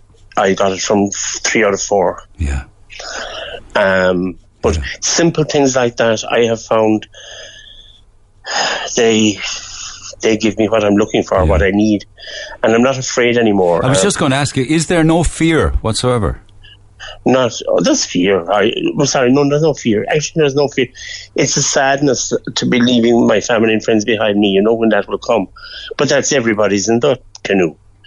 But I'm not afraid. No, I'm not afraid at all of death. It's for you. There's another for you and many. There's another chapter awaiting, isn't there? Oh, absolutely. Well, for me, there is. I was actually asked the day before yesterday, by a really dear friend of mine, and Skills. She's a Church of Ireland rector, fantastic lady. She asked me the question about God and heaven and the future, and I said, I'm fine with it. I believe, number one, and number two, I hope that God's mercy will be mine, and I believe that 100%. And have you any idea what it will be like? No, you answered that question. No, I mean, in your mind, in your head, in Gerard Galvin's mind, what do you think it will be? It'll be a place without pain. This is the first thing. A place where I can sleep. I know something. No, to me, it's not about place. It's about love. That's to me what heaven is about, and that's why I believe strangely enough, I believe in purgatory. That there's a preparation, because I don't know how to love I don't know how to love completely. Unconditional love is something I haven't yet grasped fully, and to be part of heaven, to be part of God. My belief is that I have to have that. That has to be part of me. So in spite of 40 years in the church, doing as much good as you did, you feel that you're still not 100% worthy? Absolutely not. I have a long way to go. And I'm again, that's one of the things I'm missing very much, is that support of a parish. The child is reared by villages. I think there's something like that saying. Well, for me as a priest, it was the parish that kept me going, and the kinds of people down in Winterfire was amazing. Is amazing to me, and I know that there's a prayer said for me every single day. In fact, I told Derek Power at the family meeting where he told me the disastrous news. I said at the end of it, you're causing environmental havoc. And he looked at me as if he's in his brain now as well. And he said, what do you mean, Gerard? I said, there are so many candles, so much grease being lit on my behalf down in West Cork. It was all your fault. And even more after you went online with the video, I can tell you. Exactly. But the video has been...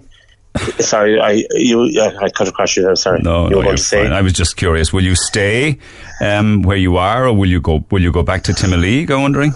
I'm in Timoleague. I always haven't been in Durrus now for a long time. I know. You see, when my first round with cancer, I had a really bad time. I got infections. I literally did come within 10 or 15 seconds of death. It was a horrendous time, and this time around than the last time around, Derek Parr said, you have to be ruthlessly careful. And I said, what does that mean? He said, you take no risk with anybody. If somebody's coughing or grunting or moaning, he said, keep them away, don't go near them. I know. So that's one of the reasons I'm here at home in Timaleague. The house is fine, it's comfortable. It was our family home. It still is our family home. But there are no steps in it. It's a bungalow, so there's no dangers or hazards for me. And I will stop. I have already told one person not to decide that they can't come into the house because I couldn't take the chance. I know. I'm actually starting chemo tomorrow again, and like that'll be I'm very vulnerable extremely vulnerable when I'm getting chemo, and I know that. And is that because you want to extend your time? I think you mentioned that you say it is incurable, but is that to give you more time with your family, with friends, with nature, with life? I suppose it is, really. You've asked a very pertinent question. Yeah, of course, I want to stay with my family and friends, but if the Lord calls me in tomorrow morning, then that's okay too. But obviously, I want to contain it insofar as it can be contained for a while. Yeah. And it isn't that I have things I want to do. When I have 78 pages of my book written, it's going to be vicious. But Publish it after you're gone, then. Oh yeah, exactly. Walking in circles, as it's called. No, it's. Obviously, just like everybody, every human being, most human beings that I know, all of them actually just want to live another day. And if I don't live another day, well, then I don't live another day. That's not my call. But today has been a lovely day. And you've been very, very honest. It's been a wonderful day. It has, in the sense that the sun is shining and you're still amongst us. Yeah, absolutely. And my sister-in-law was here this morning and she brought over the dog, and Henry's a small horse. He's huge, and I got a chance to say hello to him, and he knocked a few things, but that's okay. I care less. But it's a lovely day, and as you say, the sun is shining. I can get up. Well, I do have a walking frame now, and I have a whole lot of things to help me in the shower and the kitchen. Yeah, of course, things you need. But that's okay. But I've learned. I suppose what I've learned, one of the great lessons I've learned is about dependence and independence. That I'm now dependent. I was totally independent all my life. Now I'm dependent on people to shower me, to help me get dressed, to put on pain patches on my shoulders and on my side, to do all of those, to do all those basic things that I took for granted. I was independent enough to do. Now I depend on people, and I've learned that dependency is grand. It's like a circle of life, isn't it? You're almost describing childhood again, really. Yeah, well, it is, I suppose, in a sense. Yeah.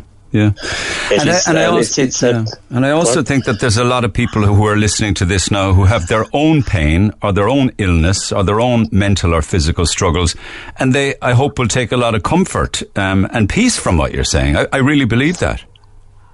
Well, I hope they do too, and don't be hard on yourself, and is my advice. Another thing that drives me to the loopy bin is when you get 15 messages one after the other on the phone or something. Be strong, be positive. If I hear the word positivity again, I swear I'd scream. I am positive. I'm very positive about all of this. What would you prefer people to say, Father Jar? Just, hang in there, Jar. Or, we're there for you if you want us. If we can do anything, help you. And I know it is a kind of it's a good. You're asking too many pertinent questions. I don't like you anymore. Okay. Well, but but one of the questions, the other question is, how are you? Kind of looking at them thinking, hello. But a friend of mine decided he would deal with that for me. At one stage, I was telling him how much I hated, so he sent me a text the following day saying, "Do you realise, Jerry, that the mortality rate for humanity is 100%? There are no hitches on a hearse." And he said, "Finally, life is a dead end, Jerry. Enjoy." He's a charming friend, isn't he? I'll tell you something. I'm very sorry I missed your sermons, because I'm quite sure I'd have listened to every single word of them.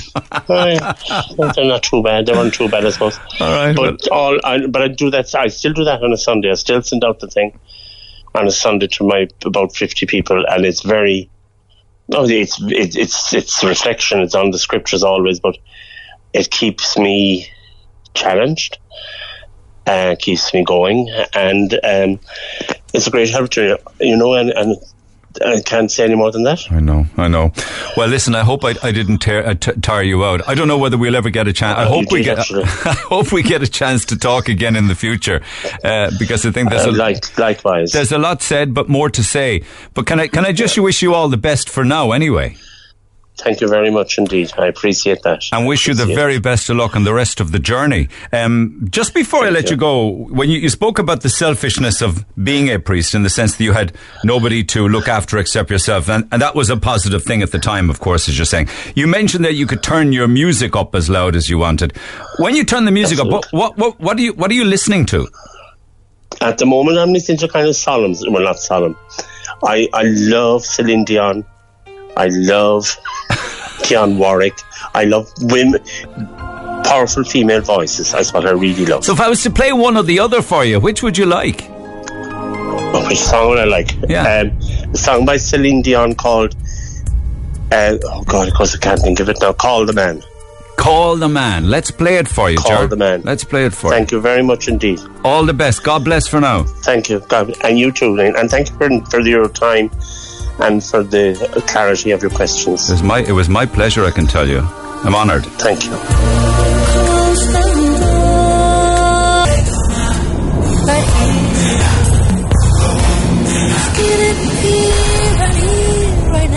Celine Dion with Call the Man Who Deals in Love Beyond Compare.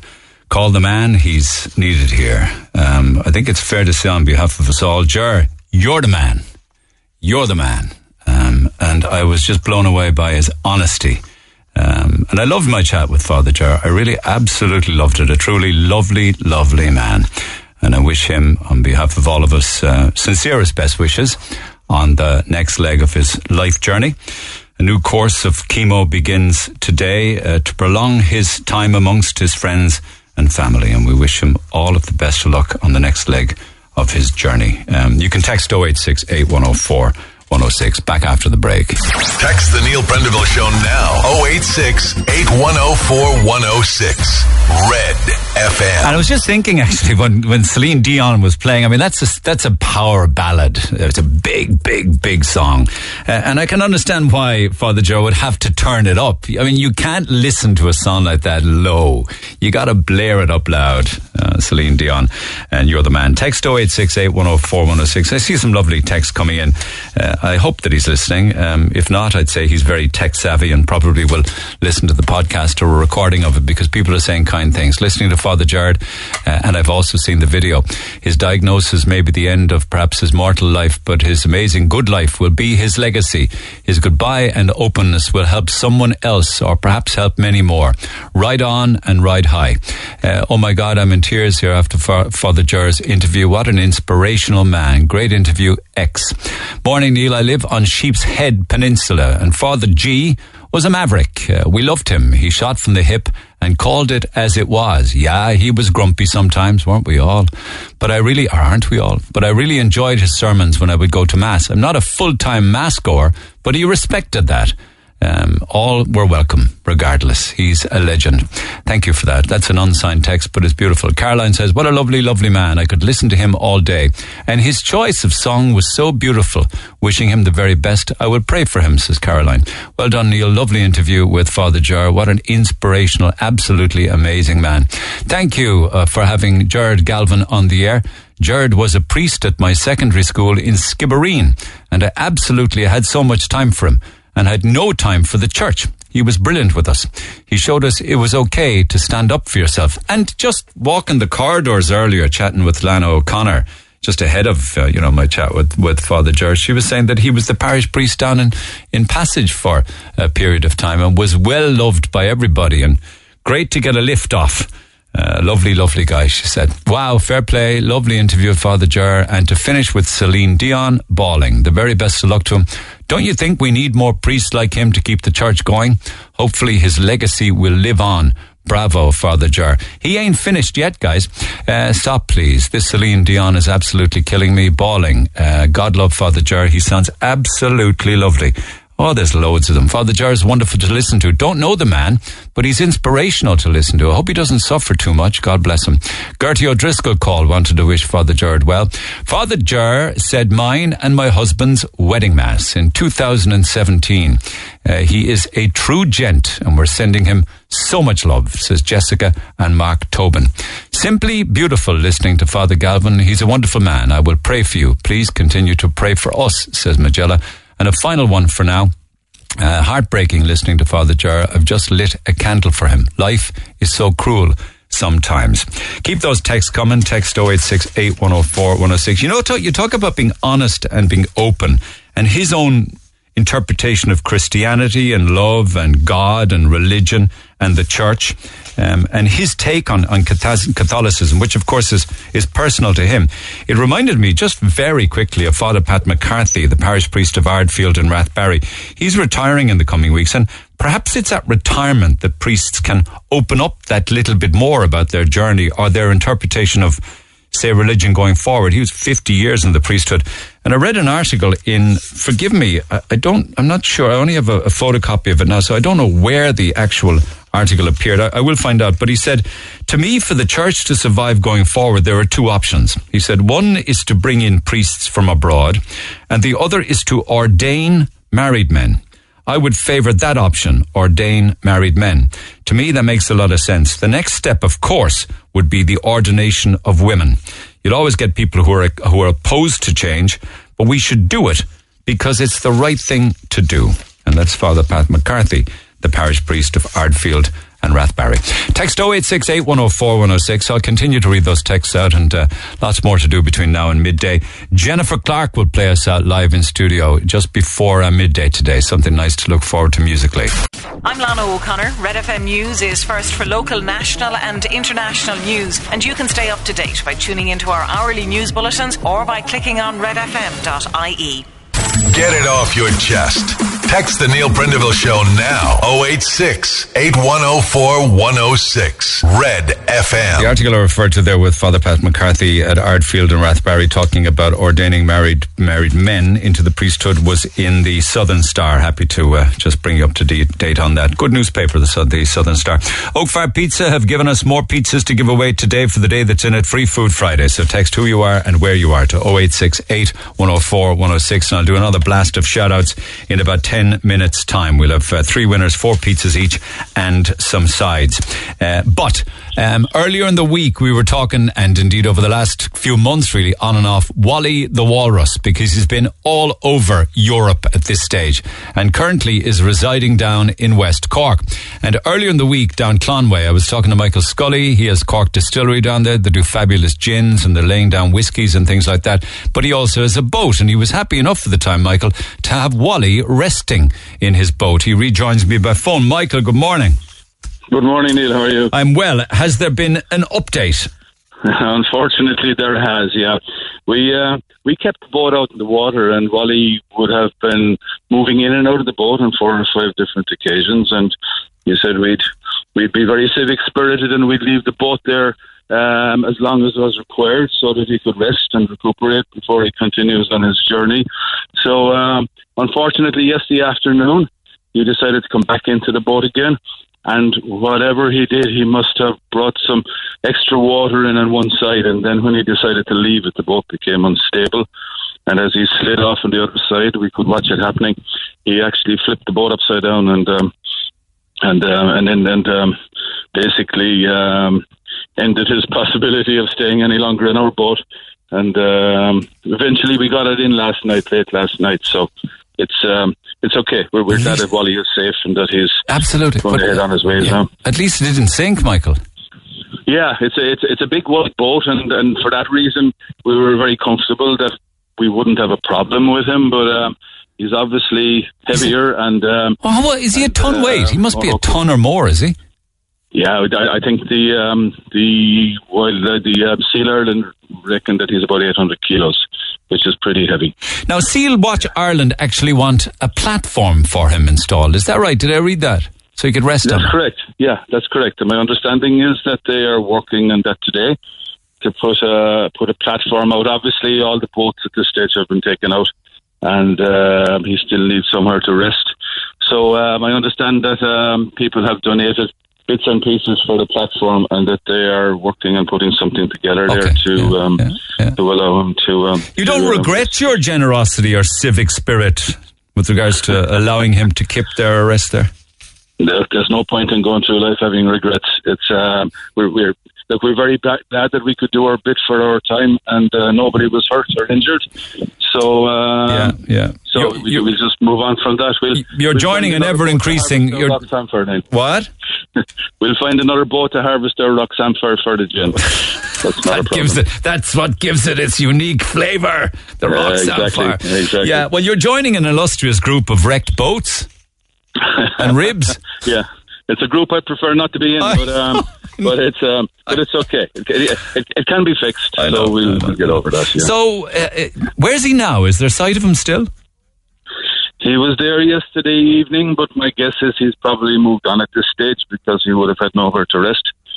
And I haven't heard any updates today. I think there'll be people pulling boats all along the west coast of Cork and the south coast of Kerry in the coming hours. Yeah, I think they could be because, we really didn't think that he would flip this boat, but he managed to do it. And the poor guy, he doesn't realise the trail of destruction he's leaving behind. He thinks he's having a great summer holiday. He hasn't a clue. He thinks the boats are invading his neighbourhood rather than the other way around. He's a bit of a tourist attraction, isn't he?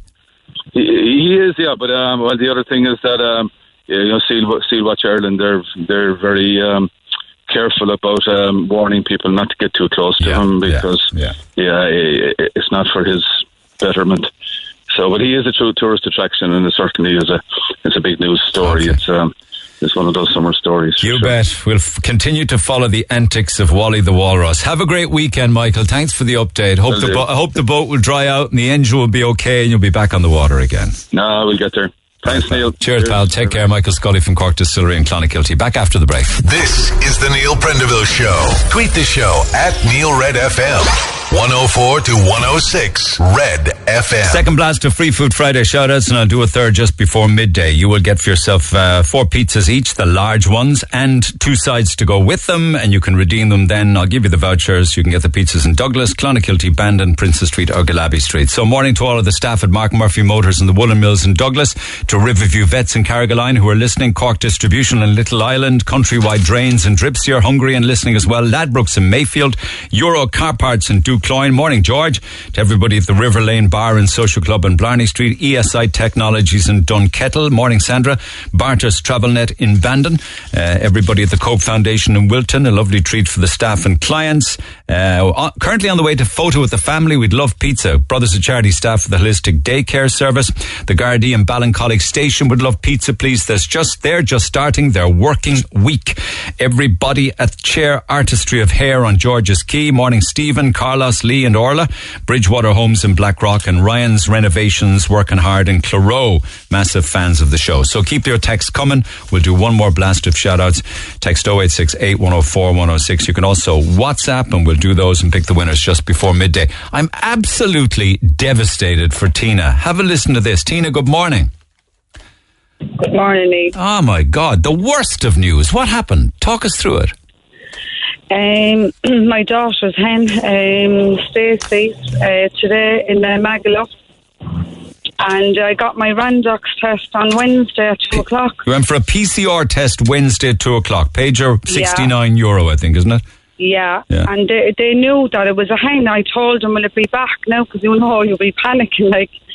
So, she said it'd be back, and I was checking it during the night, and there was nothing came through. You get it within, if you got the PCR test at 2 o'clock on Wednesday, you would have it no later than midnight Thursday. Yeah, all the girls got theirs back yesterday. I didn't get mine back.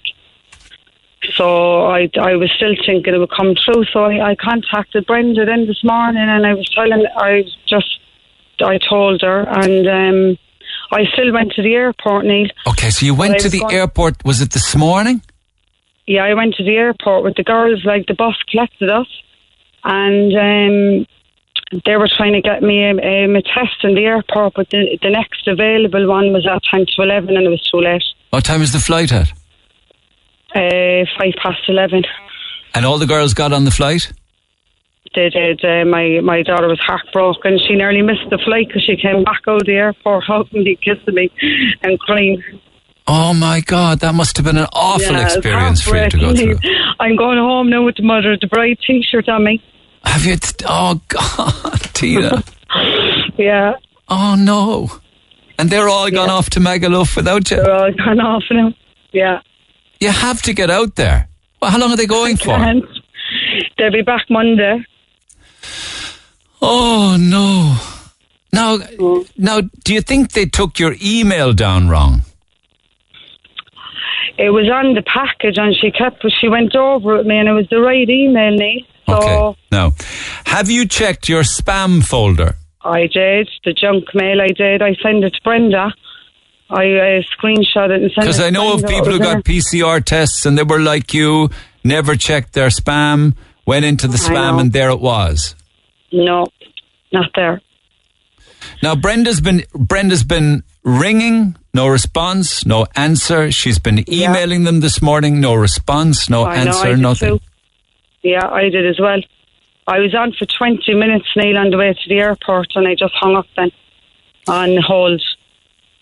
Something went very badly wrong because it's very automated. You know, you get it before midnight the next day. Yeah.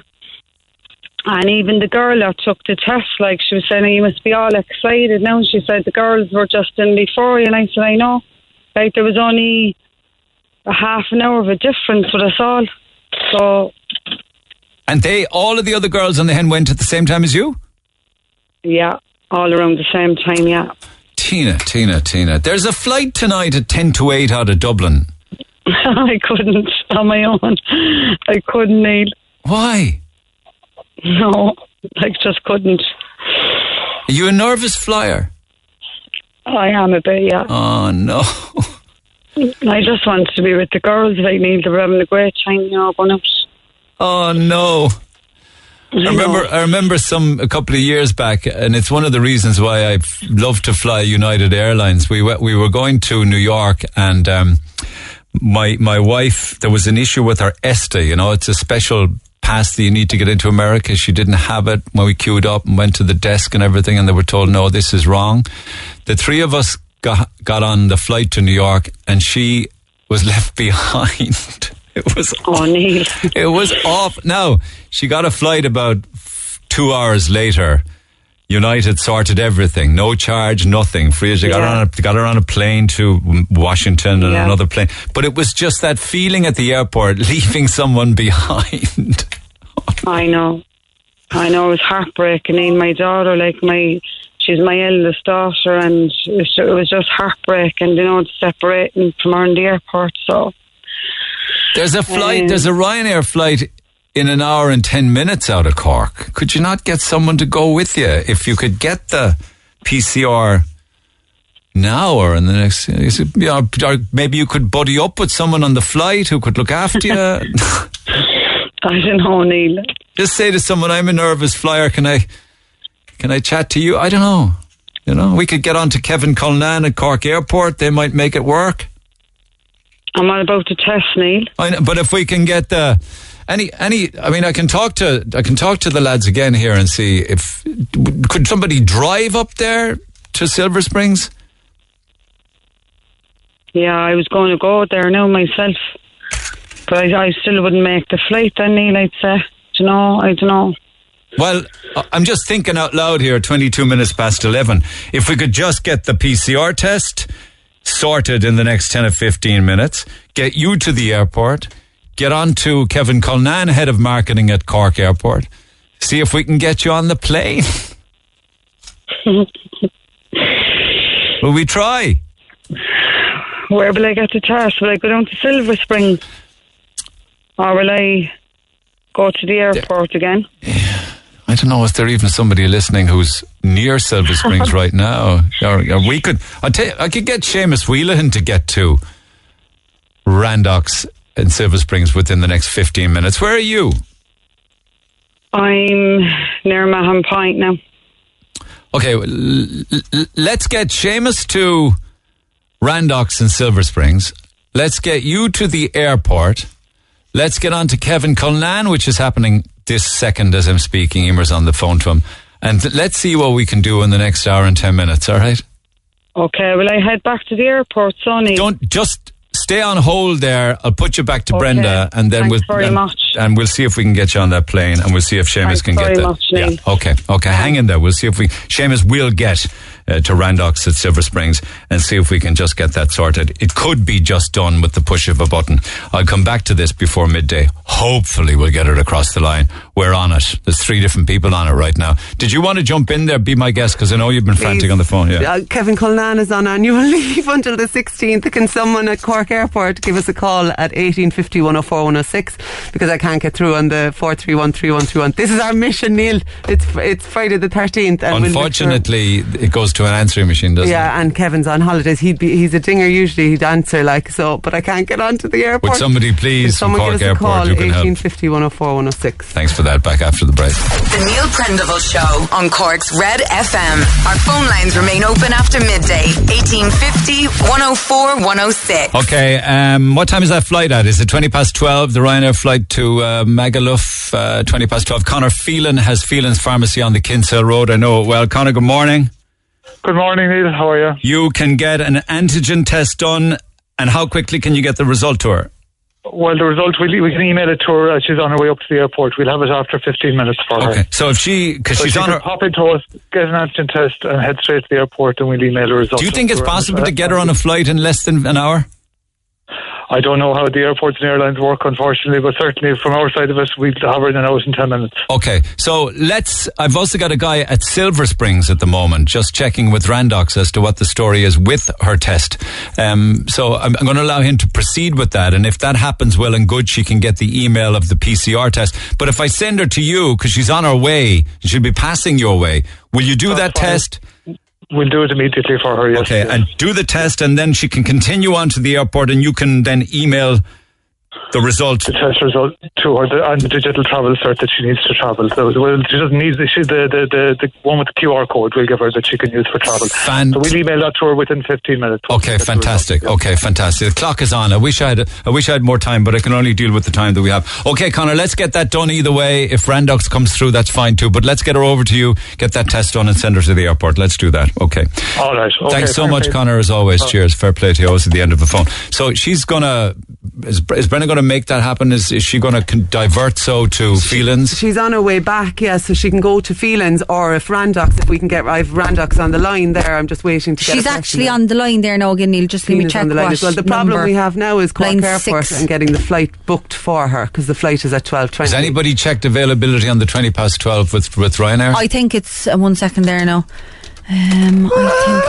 I know, but at least she's moving anyway in the right direction. She's on line 6 there now, and she's on... Look, I'm just going to check in with Randox there. Tina. Hi, Neil. Are you mobile? Are you alright? I am. You upset? I am. But are you actually travelling now, moving in a car? Yeah. Okay.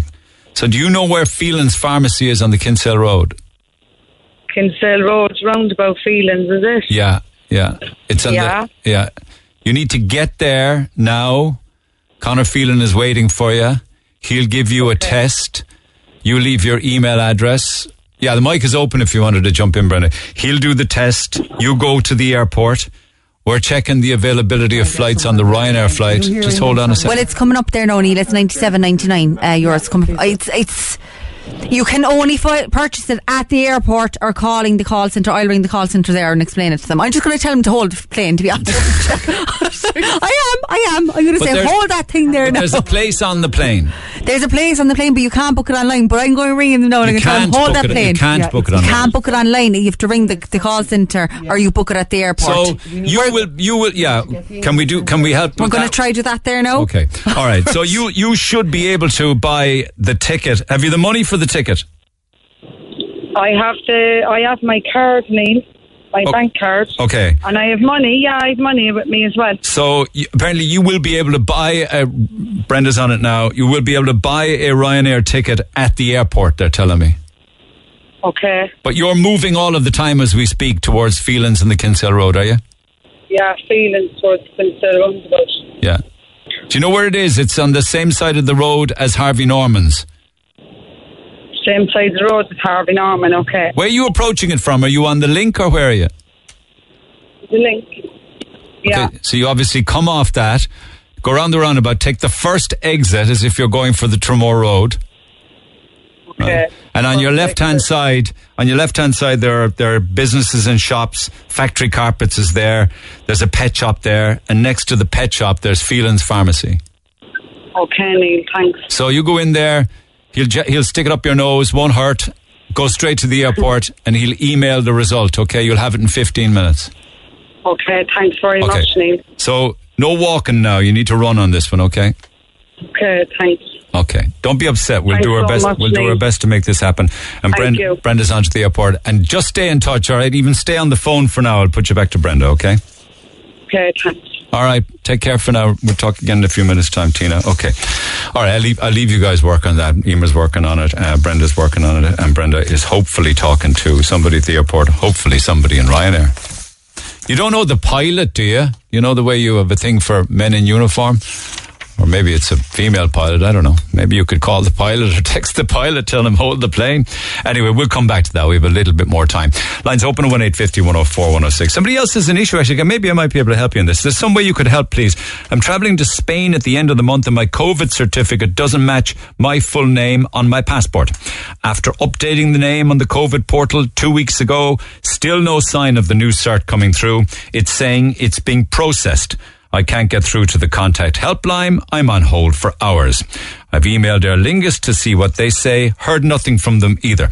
So I just need to know if I can travel, even if the name is not exactly the same on the passport and the COVID cert. I don't know how far off the names are. I mean, if it's a letter off, if it were me, I'd say you'll be fine and to travel. I'm the same as you. They spelled my first name wrong and my second name wrong. Got back onto them on the phone, waiting hours and hours, and spelt out my correct name. They sent me a new cert. This time, they spelt my surname right and my Christian name wrong. So I then went on to the COVID portal like you 4 or 5 days ago, made the change online. I've got nothing back. So you're waiting a lot longer than me, 2 weeks. If you want to be absolutely sure, right? A few days, maybe a couple of days before your flight, here I am saying go and get a PCR test. But you won't need the COVID cert if you get a 69 euro PCR test at Randox. That will get you on the flight. Other than that, you could take the cert you have and chance your arm with a misspelled name. But you certainly will get the flight, but it might mean that you'll have to get a PCR test instead of the COVID cert, the QR code. But you still have time. So I hope that helps. I haven't heard of that happening with regards to Randox in the past. I had heard that they were very, very, very efficient, and I'm quite sure they are. There must be some reason for it. But we have somebody at the Randox, and I'm just hearing on my ear now that Randox are on it, and they are now just about to email the cert and the QR code to Tina, so that will be on her phone. So at this stage, if they're saying they'll do that, she should go straight to the airport. Yeah, would you agree? She needs to get to the airport. I'm just on to Randox here. They're literally sending it as we speak. Is she still on hold? Do we know? Yes, she's Tina's on 6 there. Yeah. Okay, Tina. Jesus Christ. Tina. All in a day's work, girl. All in a day's work. 25 to 12. You need to get her flight booked. You need to stop the plane. You can't book it on a phone. No, you can't book that. I can't. No. Anyone at Cork Airport, give us a call. I'm after texting and ringing Neil McCarthy as well. Told him it's urgent. So Neil, if you're listening, we need to get. If you're on your break, finish up. Answer your phone. We need to get Tina on the flight to our daughter's hen in Magaluf if we do nothing else today. Tina. Oh, she's on sick. Hold on 1 second there. No, it's okay. I'm going to come back in a few minutes' time. We still have time. Will I move on for now, I think, and come back to you in a few minutes' time? Someone bring us in something. Calm the nerves. All right, okay. A song. That's interesting. I think what anniversary is it? No, I'll go back to calls. I'm going to have some music in a few minutes from Jennifer Clarke. But meanwhile, Gerardine. Hello. I'm sweating for that one. I know, and you know why I'm saying hello? I don't even know how much of this conversation I'll be able to have with you, but I didn't want to leave you holding. You have been for 15 minutes. I'm sweating for the woman. Do you think it'll work? Oh, it will. If a similar thing worked for us, and we got there in the end. How close to the flight taking off were you? They were about 10 minutes, and they were in Shannon. They had to come home to Cork from Shannon to get new passport, back down to Shannon, and they made it. Aer Lingus made it for them. Oh, it was unreal. Unreal. I better say only nice things about Ryanair, because you know what they can be like. No, they'll make it. I bet you. Will they let her on the plane? They will. The flight is in 43 minutes. She hasn't even got a ticket, Paul. We need to get her a feckin' ticket. Get her on that plane. She will. Fingers crossed. I know it's Friday the 13th, but it can go for you as well. Come here. Hasn't it really worked out as Friday the 13th for Tina? No wonder she's so upset. Oh, my Lord almighty. I'd be sweating. I'd have a stroke if it happened to me. But if we can reverse her Friday the 13th misfortune, wouldn't it be a great thing? Well, sure, it'll make a great story for grandchildren in it forever. What were we going to chat about? Someone calling to doors in Ballincollig, is it? Oh, yes. Do you know, now this woman, I Sunday while the match was on, and this woman, now apparently she's around the village all the time, and she's in and around, and she's been doing this for years, and for it, and kind of put up with it. But she took it to a new level last Sunday and knocked at people's doors. And during the hurling semi-final? God. Yeah. I think it was nearly over, but it ran into extra time. Oh my God, so that was the best part of it. Oh, wasn't it just... I don't know whether she knocked at my door or not, because I wouldn't have heard her anyway, but the screaming and the... But she knocked at the door, and she's an elderly woman, and she pushed her way in, and in the life out of the poor woman, and demanded money because her son had committed suicide and killed his 2 children. Did you ever hear anything like it in your life? Is it true? Not at all. She doesn't even have children. Is she unwell, though? No. Sure, she must brazen. be. She's brazen. Brazen, not unwell. Brazen, no, and because her husband... All right, I don't want to know anything about anybody else except what you're going to tell me about what happened. I don't want to deviate from that at all. No, he all right, no, seriously, I honestly don't. Don't even tell me anything about anybody except what happened on Sunday. But this is happening a lot, is it? Looking for what? Money, is it? Yeah, stops people in the village and asks for money, hangs around the post office, people to collect money, and asks them for money, and always has a big story about dying belong to her, or she has no money bill or her gas bill. And is she really in need, though, I wonder? I mean, is any of it genuine that she just really has no money? No, I doubt it, but she's living in locally. And all right, okay. And do people give her money? Yeah, she like at the start she caught people because people thought she was genuinely in trouble. But now people have cottoned on because you can't be looking for money for your ESB bill all the time. Like, this is going on a couple of years. We can't understand how the guards know about her, but they don't seem to be able to do anything. Maybe they think that she's vulnerable or unwell or might have issues, and they just don't know maybe how to deal with it. Did you say to the lads that she forced herself into the home of an elderly woman? An elderly woman, yeah. And like, she won't take no for an answer. No, you've no money. And then she forced her way to the woman's sitting room. And now this woman is terrified. She's not sleeping or anything. How did she get her out? Did she give her money? No, she had no money. People are using, see, with the cards since the pandemic, everyone's using cards now. So we did, like, none of us. Less and less money around, yeah. And was there was there another incident going through somebody's window? She went to go in someone's window, and like that. No, they were watching the match inside the window, and they just kind of said, "What? Oh, I need to come in. I need money."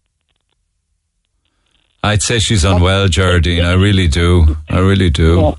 You know? No, I know her. And you're saying that people in Ballincollig, please check on vulnerable people living alone. Let tell people about her so that they're not caught. You know that they know about her. That if they stop, yeah, you're breaking up on me there. Yeah, and also call the guards, maybe. Yes, and if you have elderly people that are going shopping on their own, people that on their own or answer their door, that they know not to believe her stories and give her money. So you say, do not believe the pitiful stories. Yes, because she doesn't have any children. Okay. And if she has, she must have buried about 50 at this stage. All right, girl. All right. Okay. Listen, let that be a warning to people. Thank you so much, Geraldine. I hope that woman gets her... Wouldn't it be wonderful if we could get her on that aeroplane? Please. Oh, my God. And has a great holiday with her daughter. All right. Well, there's a couple of able dealers on it now, Emer and Brendan. If it can be done, we'll pull out all the stops to see. It will be. If it were a train, we'd have no problem in the wide earthly world getting her on it. But an aeroplane is somewhat more complicated. But let's see. If we were able to get two lads home from Shannon, get them passports, get them a plane 2 hours late, 3 hours later, you'll get her on in Dublin. Let's see. All right. Listen, not a great line, but thank you so much. You know who is the final call in all these matters at the very end of the day? The pilot. The pilot has complete and utter control. If we knew who was flying that plane at 20 past midday to Magaluf. Back after the break, text 0868 104 106. Call the Neil Prendeville Show now. 1850 104 106. Red FM. Okay, you're going to hear Jennifer Clarke and Chris Ahern tuning up here, so don't worry about that. But back for the latest update on the saga and Tina and the hen party to Magaluf. Emer. Yeah, so Tina is at the airport. She's there. She's just arrived at the door, yeah. She's about to go up to the Swissport desk. The airport are aware of the story. Do Swissport want pizza? 4 pizzas, 2 sides? I don't know, but we're having some trouble on the Randox side of things now, just in terms of, we believe now that it's her email address is the problem. They were sending it to the right address. So we're trying to get it sent to another address, but obviously there's various hoops that need to be jumped through. And no, I'm just so stressed out. I really want her to get on the flight. Yeah, we're just really wanting her to go. Yeah. You don't know the pilot, I was asking. No, I don't know him at all. Surprised I don't. No, but any of the cabin crew or... Well, no, the Swissport are all good. It's just the PCR. It's her email is the problem, and her friend that's with her. We're trying to get the email sent there, but there's a few issues and stuff like that. But hold on, I'll check with her there now. Tina, where are you? We'll be all right. Give us a musical interlude with Jen, will you? Are you at the Swissport? She's on 6 there if you want her again. What am I going to say to her? I have no news for her yet. Tina! On the phone. Hello? At least you're in the airport. I am. Yeah. And at least Randox are trying to send the cert to somebody's email. I just got a text from Swissport saying they'd love pizza. I'll give them pizza. Tell them no problem. 4 pizza for Swissport if we can get them on this flight or get her on this flight. Is there a problem with your email? I don't know, Neil, because was emails coming. Oh yeah, I got it. Oh, Jesus, my heart. I got my chest. Would you? Okay, she's now got the email of the QR code test. Can you go? Are you at the Swissport desk? I'm with them here now, Neil. They're around me. Okay, they'll get you. They will get. Pick it up, Brenda. What'll happen next? They'll book the flight, hopefully, which is now boarding. They will put you on that. Someone will rush her through security. They will put you on that flight, right? Yeah. I will send them 4 hot pizzas with sides as a thank you, and you go and enjoy the hen in Magaluf. And thanks very much. Anyone who knows anyone on the flight, the Ryanair flight, please be nice to Tina and mind her because she doesn't like flying. Whoever's sitting next to her, hold her hand. Thanks so much. And have a gin and tonic when you get on the flight. No, I don't drink, Neil. Tina, drop us a message when you're on the plane, all right? I will. Thanks very much. All right, go and do that, all right? And I'll talk to you from Magaluf on Monday, all right? Okay. All right. Thanks, Neil. Bye. Cheers. Anyway, I won't be here after 12, but I'm sure that Phil Burke will come back and update, will he? Perfect, yeah. Listen, well done, the two of you. Jesus. All in the day's work. Hopefully Oh my God, let me get these microphones open. Jennifer Clarke, you have no idea what's going on, do you? I haven't a clue, no. I don't have time to tell you. This woman's trying to get on. She couldn't get on the plane this morning to go on her daughter's hen to Magaluf because she was waiting on a PCR test from her email, which never arrived. And she told me about it at 11:20, and we managed to sort. You sorted it. Brilliant. Anyway, it's a pleasure having you in. It's an honour having you in. But thank you for the super surprise of bringing Chris Ahern with you. Chris. Great to see you, man. You too. Great to see you, the great Chris Ahern. So 2 guitars and 2 ultra-talented people. How have you been? Great, thank you. Absolutely flat out writing songs, recording, and I'm going to have a single coming out probably in September, and then just more and more after that. And it's great to have you home for a while, isn't it? And because England's your home, is your base now, isn't it? Yeah, England's my base, but I'm over here all the time. I mean, pre-COVID, and hopefully now from here on. Hoping with the family, Charlie and all the family are all good? Yeah, all good. Okay, yeah. So you were on Oliver Plunkett Street recently. Yeah. What happened? Okay, so Saturday I was out with my cousin, my other half, and her fiance. They're getting married tomorrow, actually. So, congratulations. Wedding shout out to Jane and Carolis. If they're going on a honeymoon, make sure they have all of their paperwork. And we kept passing up and down on Oliver Plunkett Street this busker who I've since found out his name, Corey Power. And the lads were all, go up and sing. And we were a few gins in. And so they went up anyway, asked him to call me up, which he did. And so I went up and sang a Whitney, which is my karaoke go-to. And yeah, the street was just hopping. And I saw the video, and TikTok has it, and 380,000 people have viewed it already. I know, it's mental. My sister-in-law did it. I wasn't even on TikTok. I'm just, You looked great. Thank you. Here's 30 seconds of it.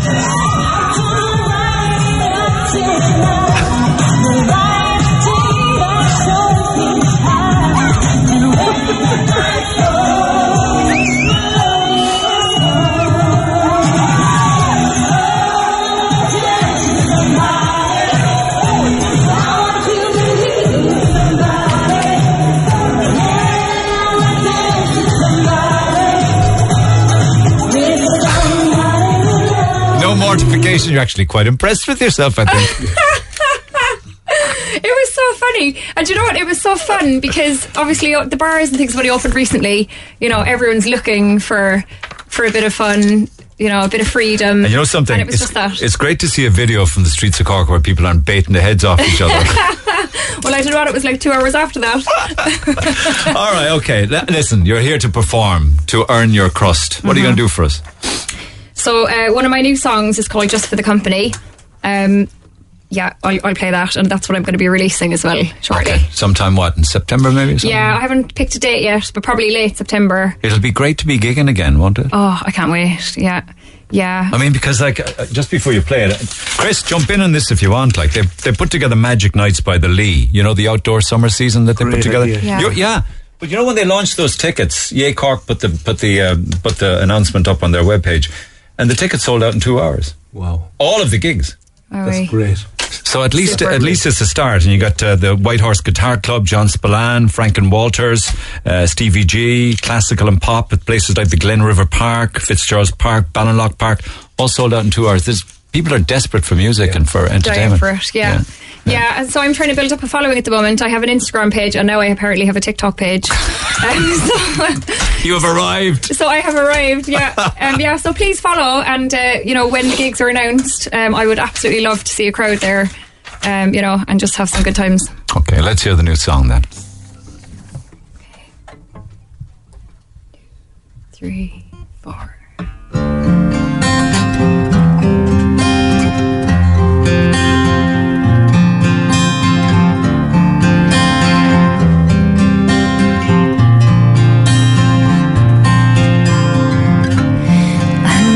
Been to the dark side with no light on your face.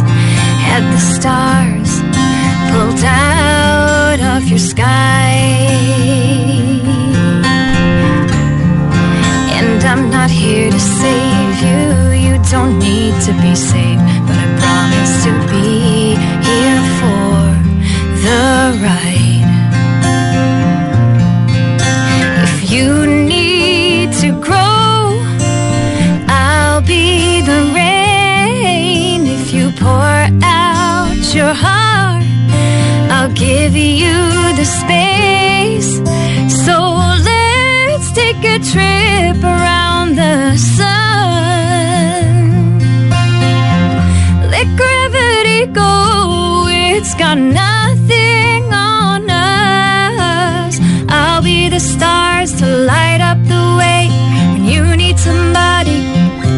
beside you. I'll be there for the hard parts, just for the company.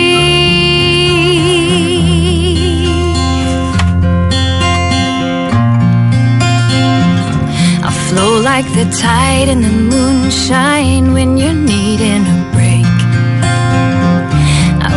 Always know how to get there, but I'm going your way. And if you need to grow, I'll be the rain. If you pour out your heart, I'll give you the space. So let's take a trip around the sun. Let gravity go. It's got nothing on us. I'll be the stars to light up the way. When you need somebody beside you to stay, I'll be there for the hard parts, just for the company.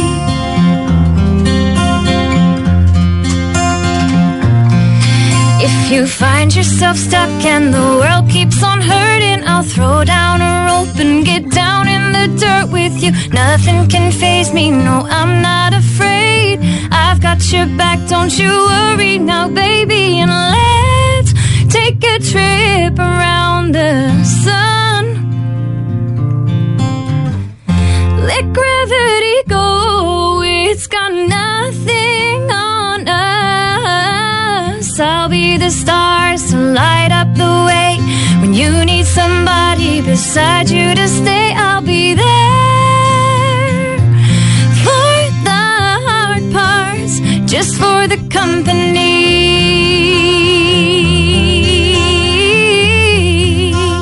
Just for the company.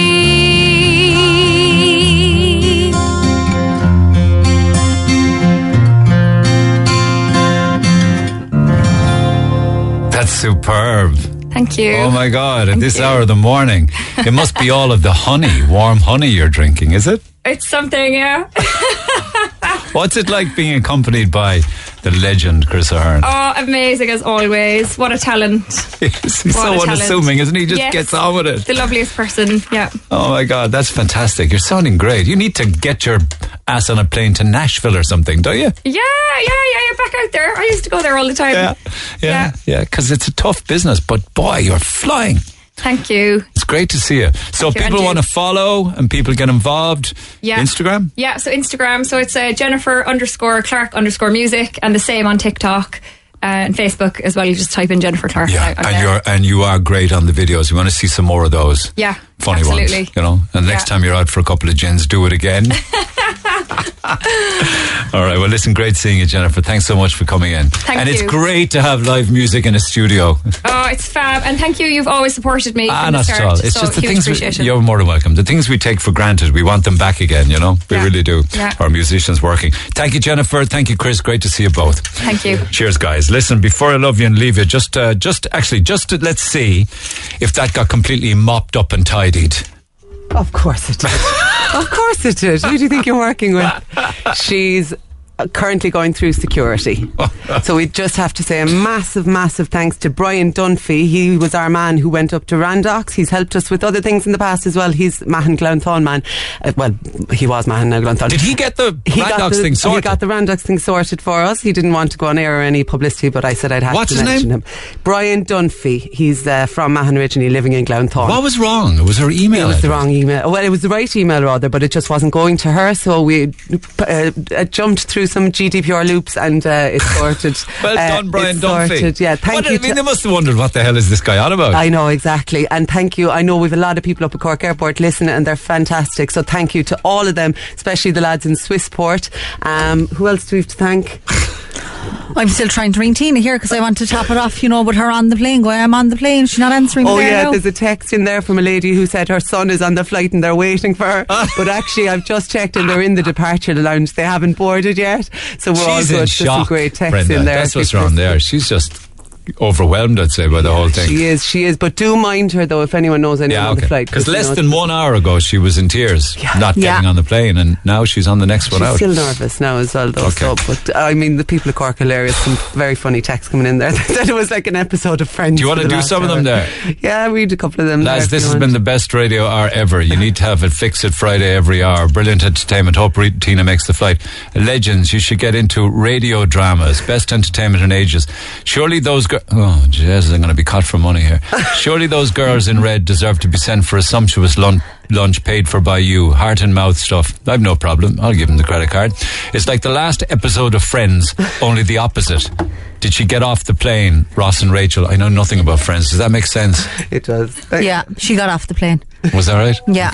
Okay, I'll take your word for it. That's amazing work you did for Tina. Fantastic. Well done. Oh my God, you're the best. Just listening to the show, and you've actually done, and what you've done to get that woman to her daughter's hen, I'm actually quite emotional. Unreal, says Alish. My son is on the flight going to Palma. They said, tell her to hurry up. Neil, do you know what actually I was thinking? Do you know what the best thing is, right? Her daughter and the 10 others that went, they have no idea this is after happening. So Tina's going to be ringing, landing They're in the air. They'll be ringing her when they get off the plane. They'll be like, where? She's not answering. She must be in an off way. She must have her phone turned off. Sad. Oh, yeah. That's right. Yeah, and then your one will be ringing from Spain. Do you think there's no text back and forth now from Cork to Palma? But they're on the plane. But I'd say there'd be some round of applause when she walks onto the plane. Oh, Christ, there will. Yeah. All right, job well done.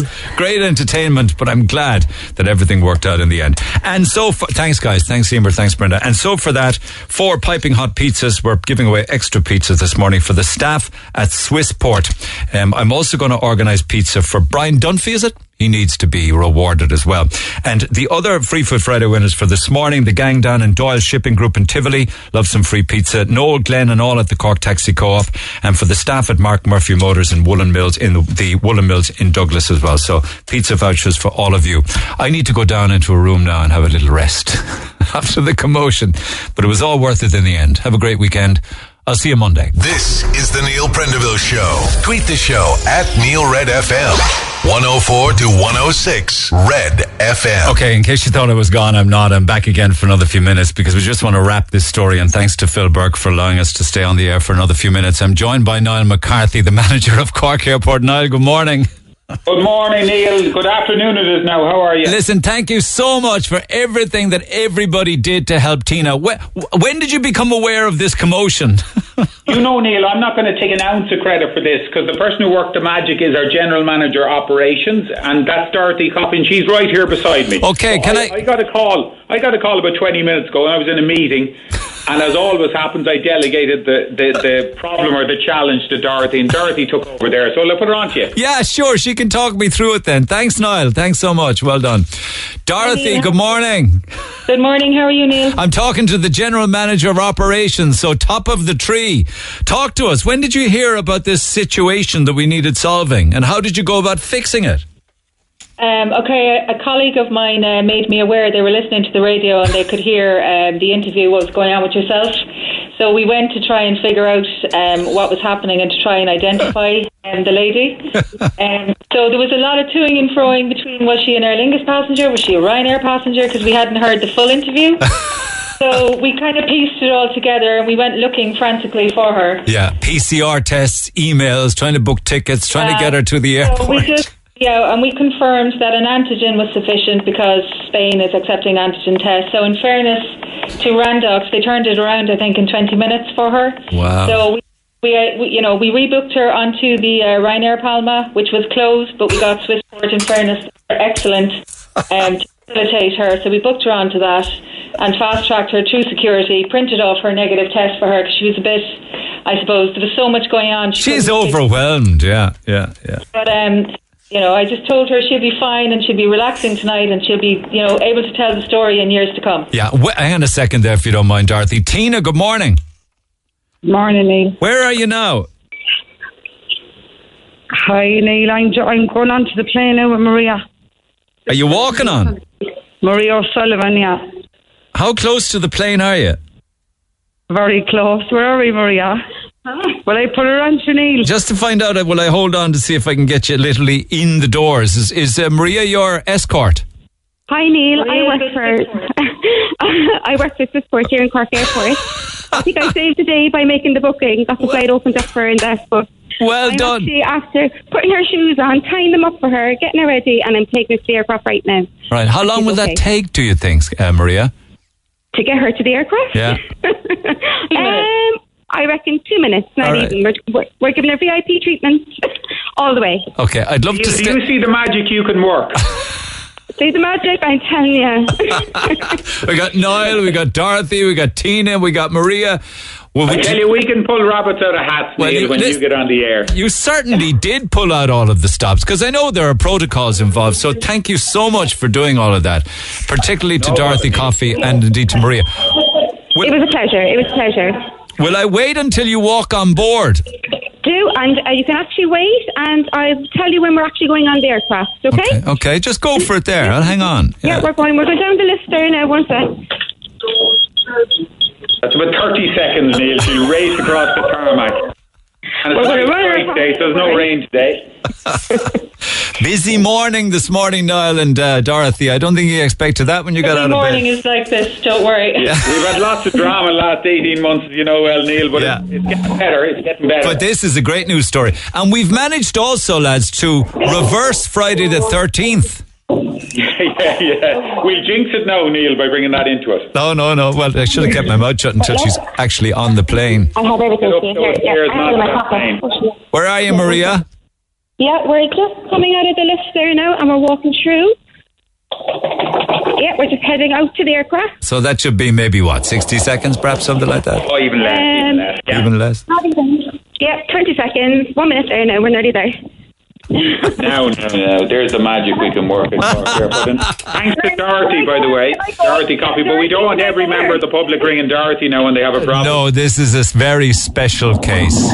Very special case. Once in a while.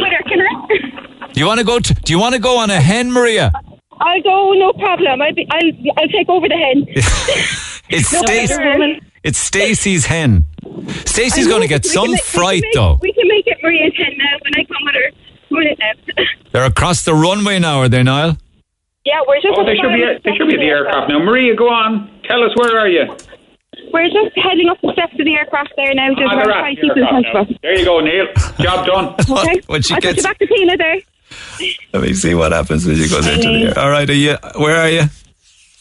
I just got up the steps to the aircraft. Stacey is going to get some shock when she sees you. I know. I mean, when I get to the other side now, I won't know where I'm going. My first time now. Don't worry. There's people on board that airplane will look after you all of the way, even after you land, all right? They were very nice, Neil, everyone in the airport. Oh, that's great. So nice. And Maria. We'll be on to Stacey while you're in the air, and when you land, everything will be well. Stacey will be made aware that Mam's on the way. Neil, you're very good. Thanks very much for making it happen. Are you inside the cabin yet? Yeah, in now. Delighted. Job well done. Okay. Well Thanks done. very much. Have a great flight, Tina. Enjoy the hen, all right? Thanks, bye. Thanks, Maria. Thanks, Niall McCarthy. And a big special thank you to Dorothy Coffey, the General Manager of Operations. Thank you all, guys. Thanks, Neil. Enjoy your day. Take care. Bye. Cheers. We'll touch base with you, Tina, on Monday to see how the hen is going, or indeed how the weekend went. Job well done. Have a great weekend. Thanks, everybody. Thanks for listening to this Red FM podcast. Don't forget to subscribe and check out redextra.ie for more great Red FM content.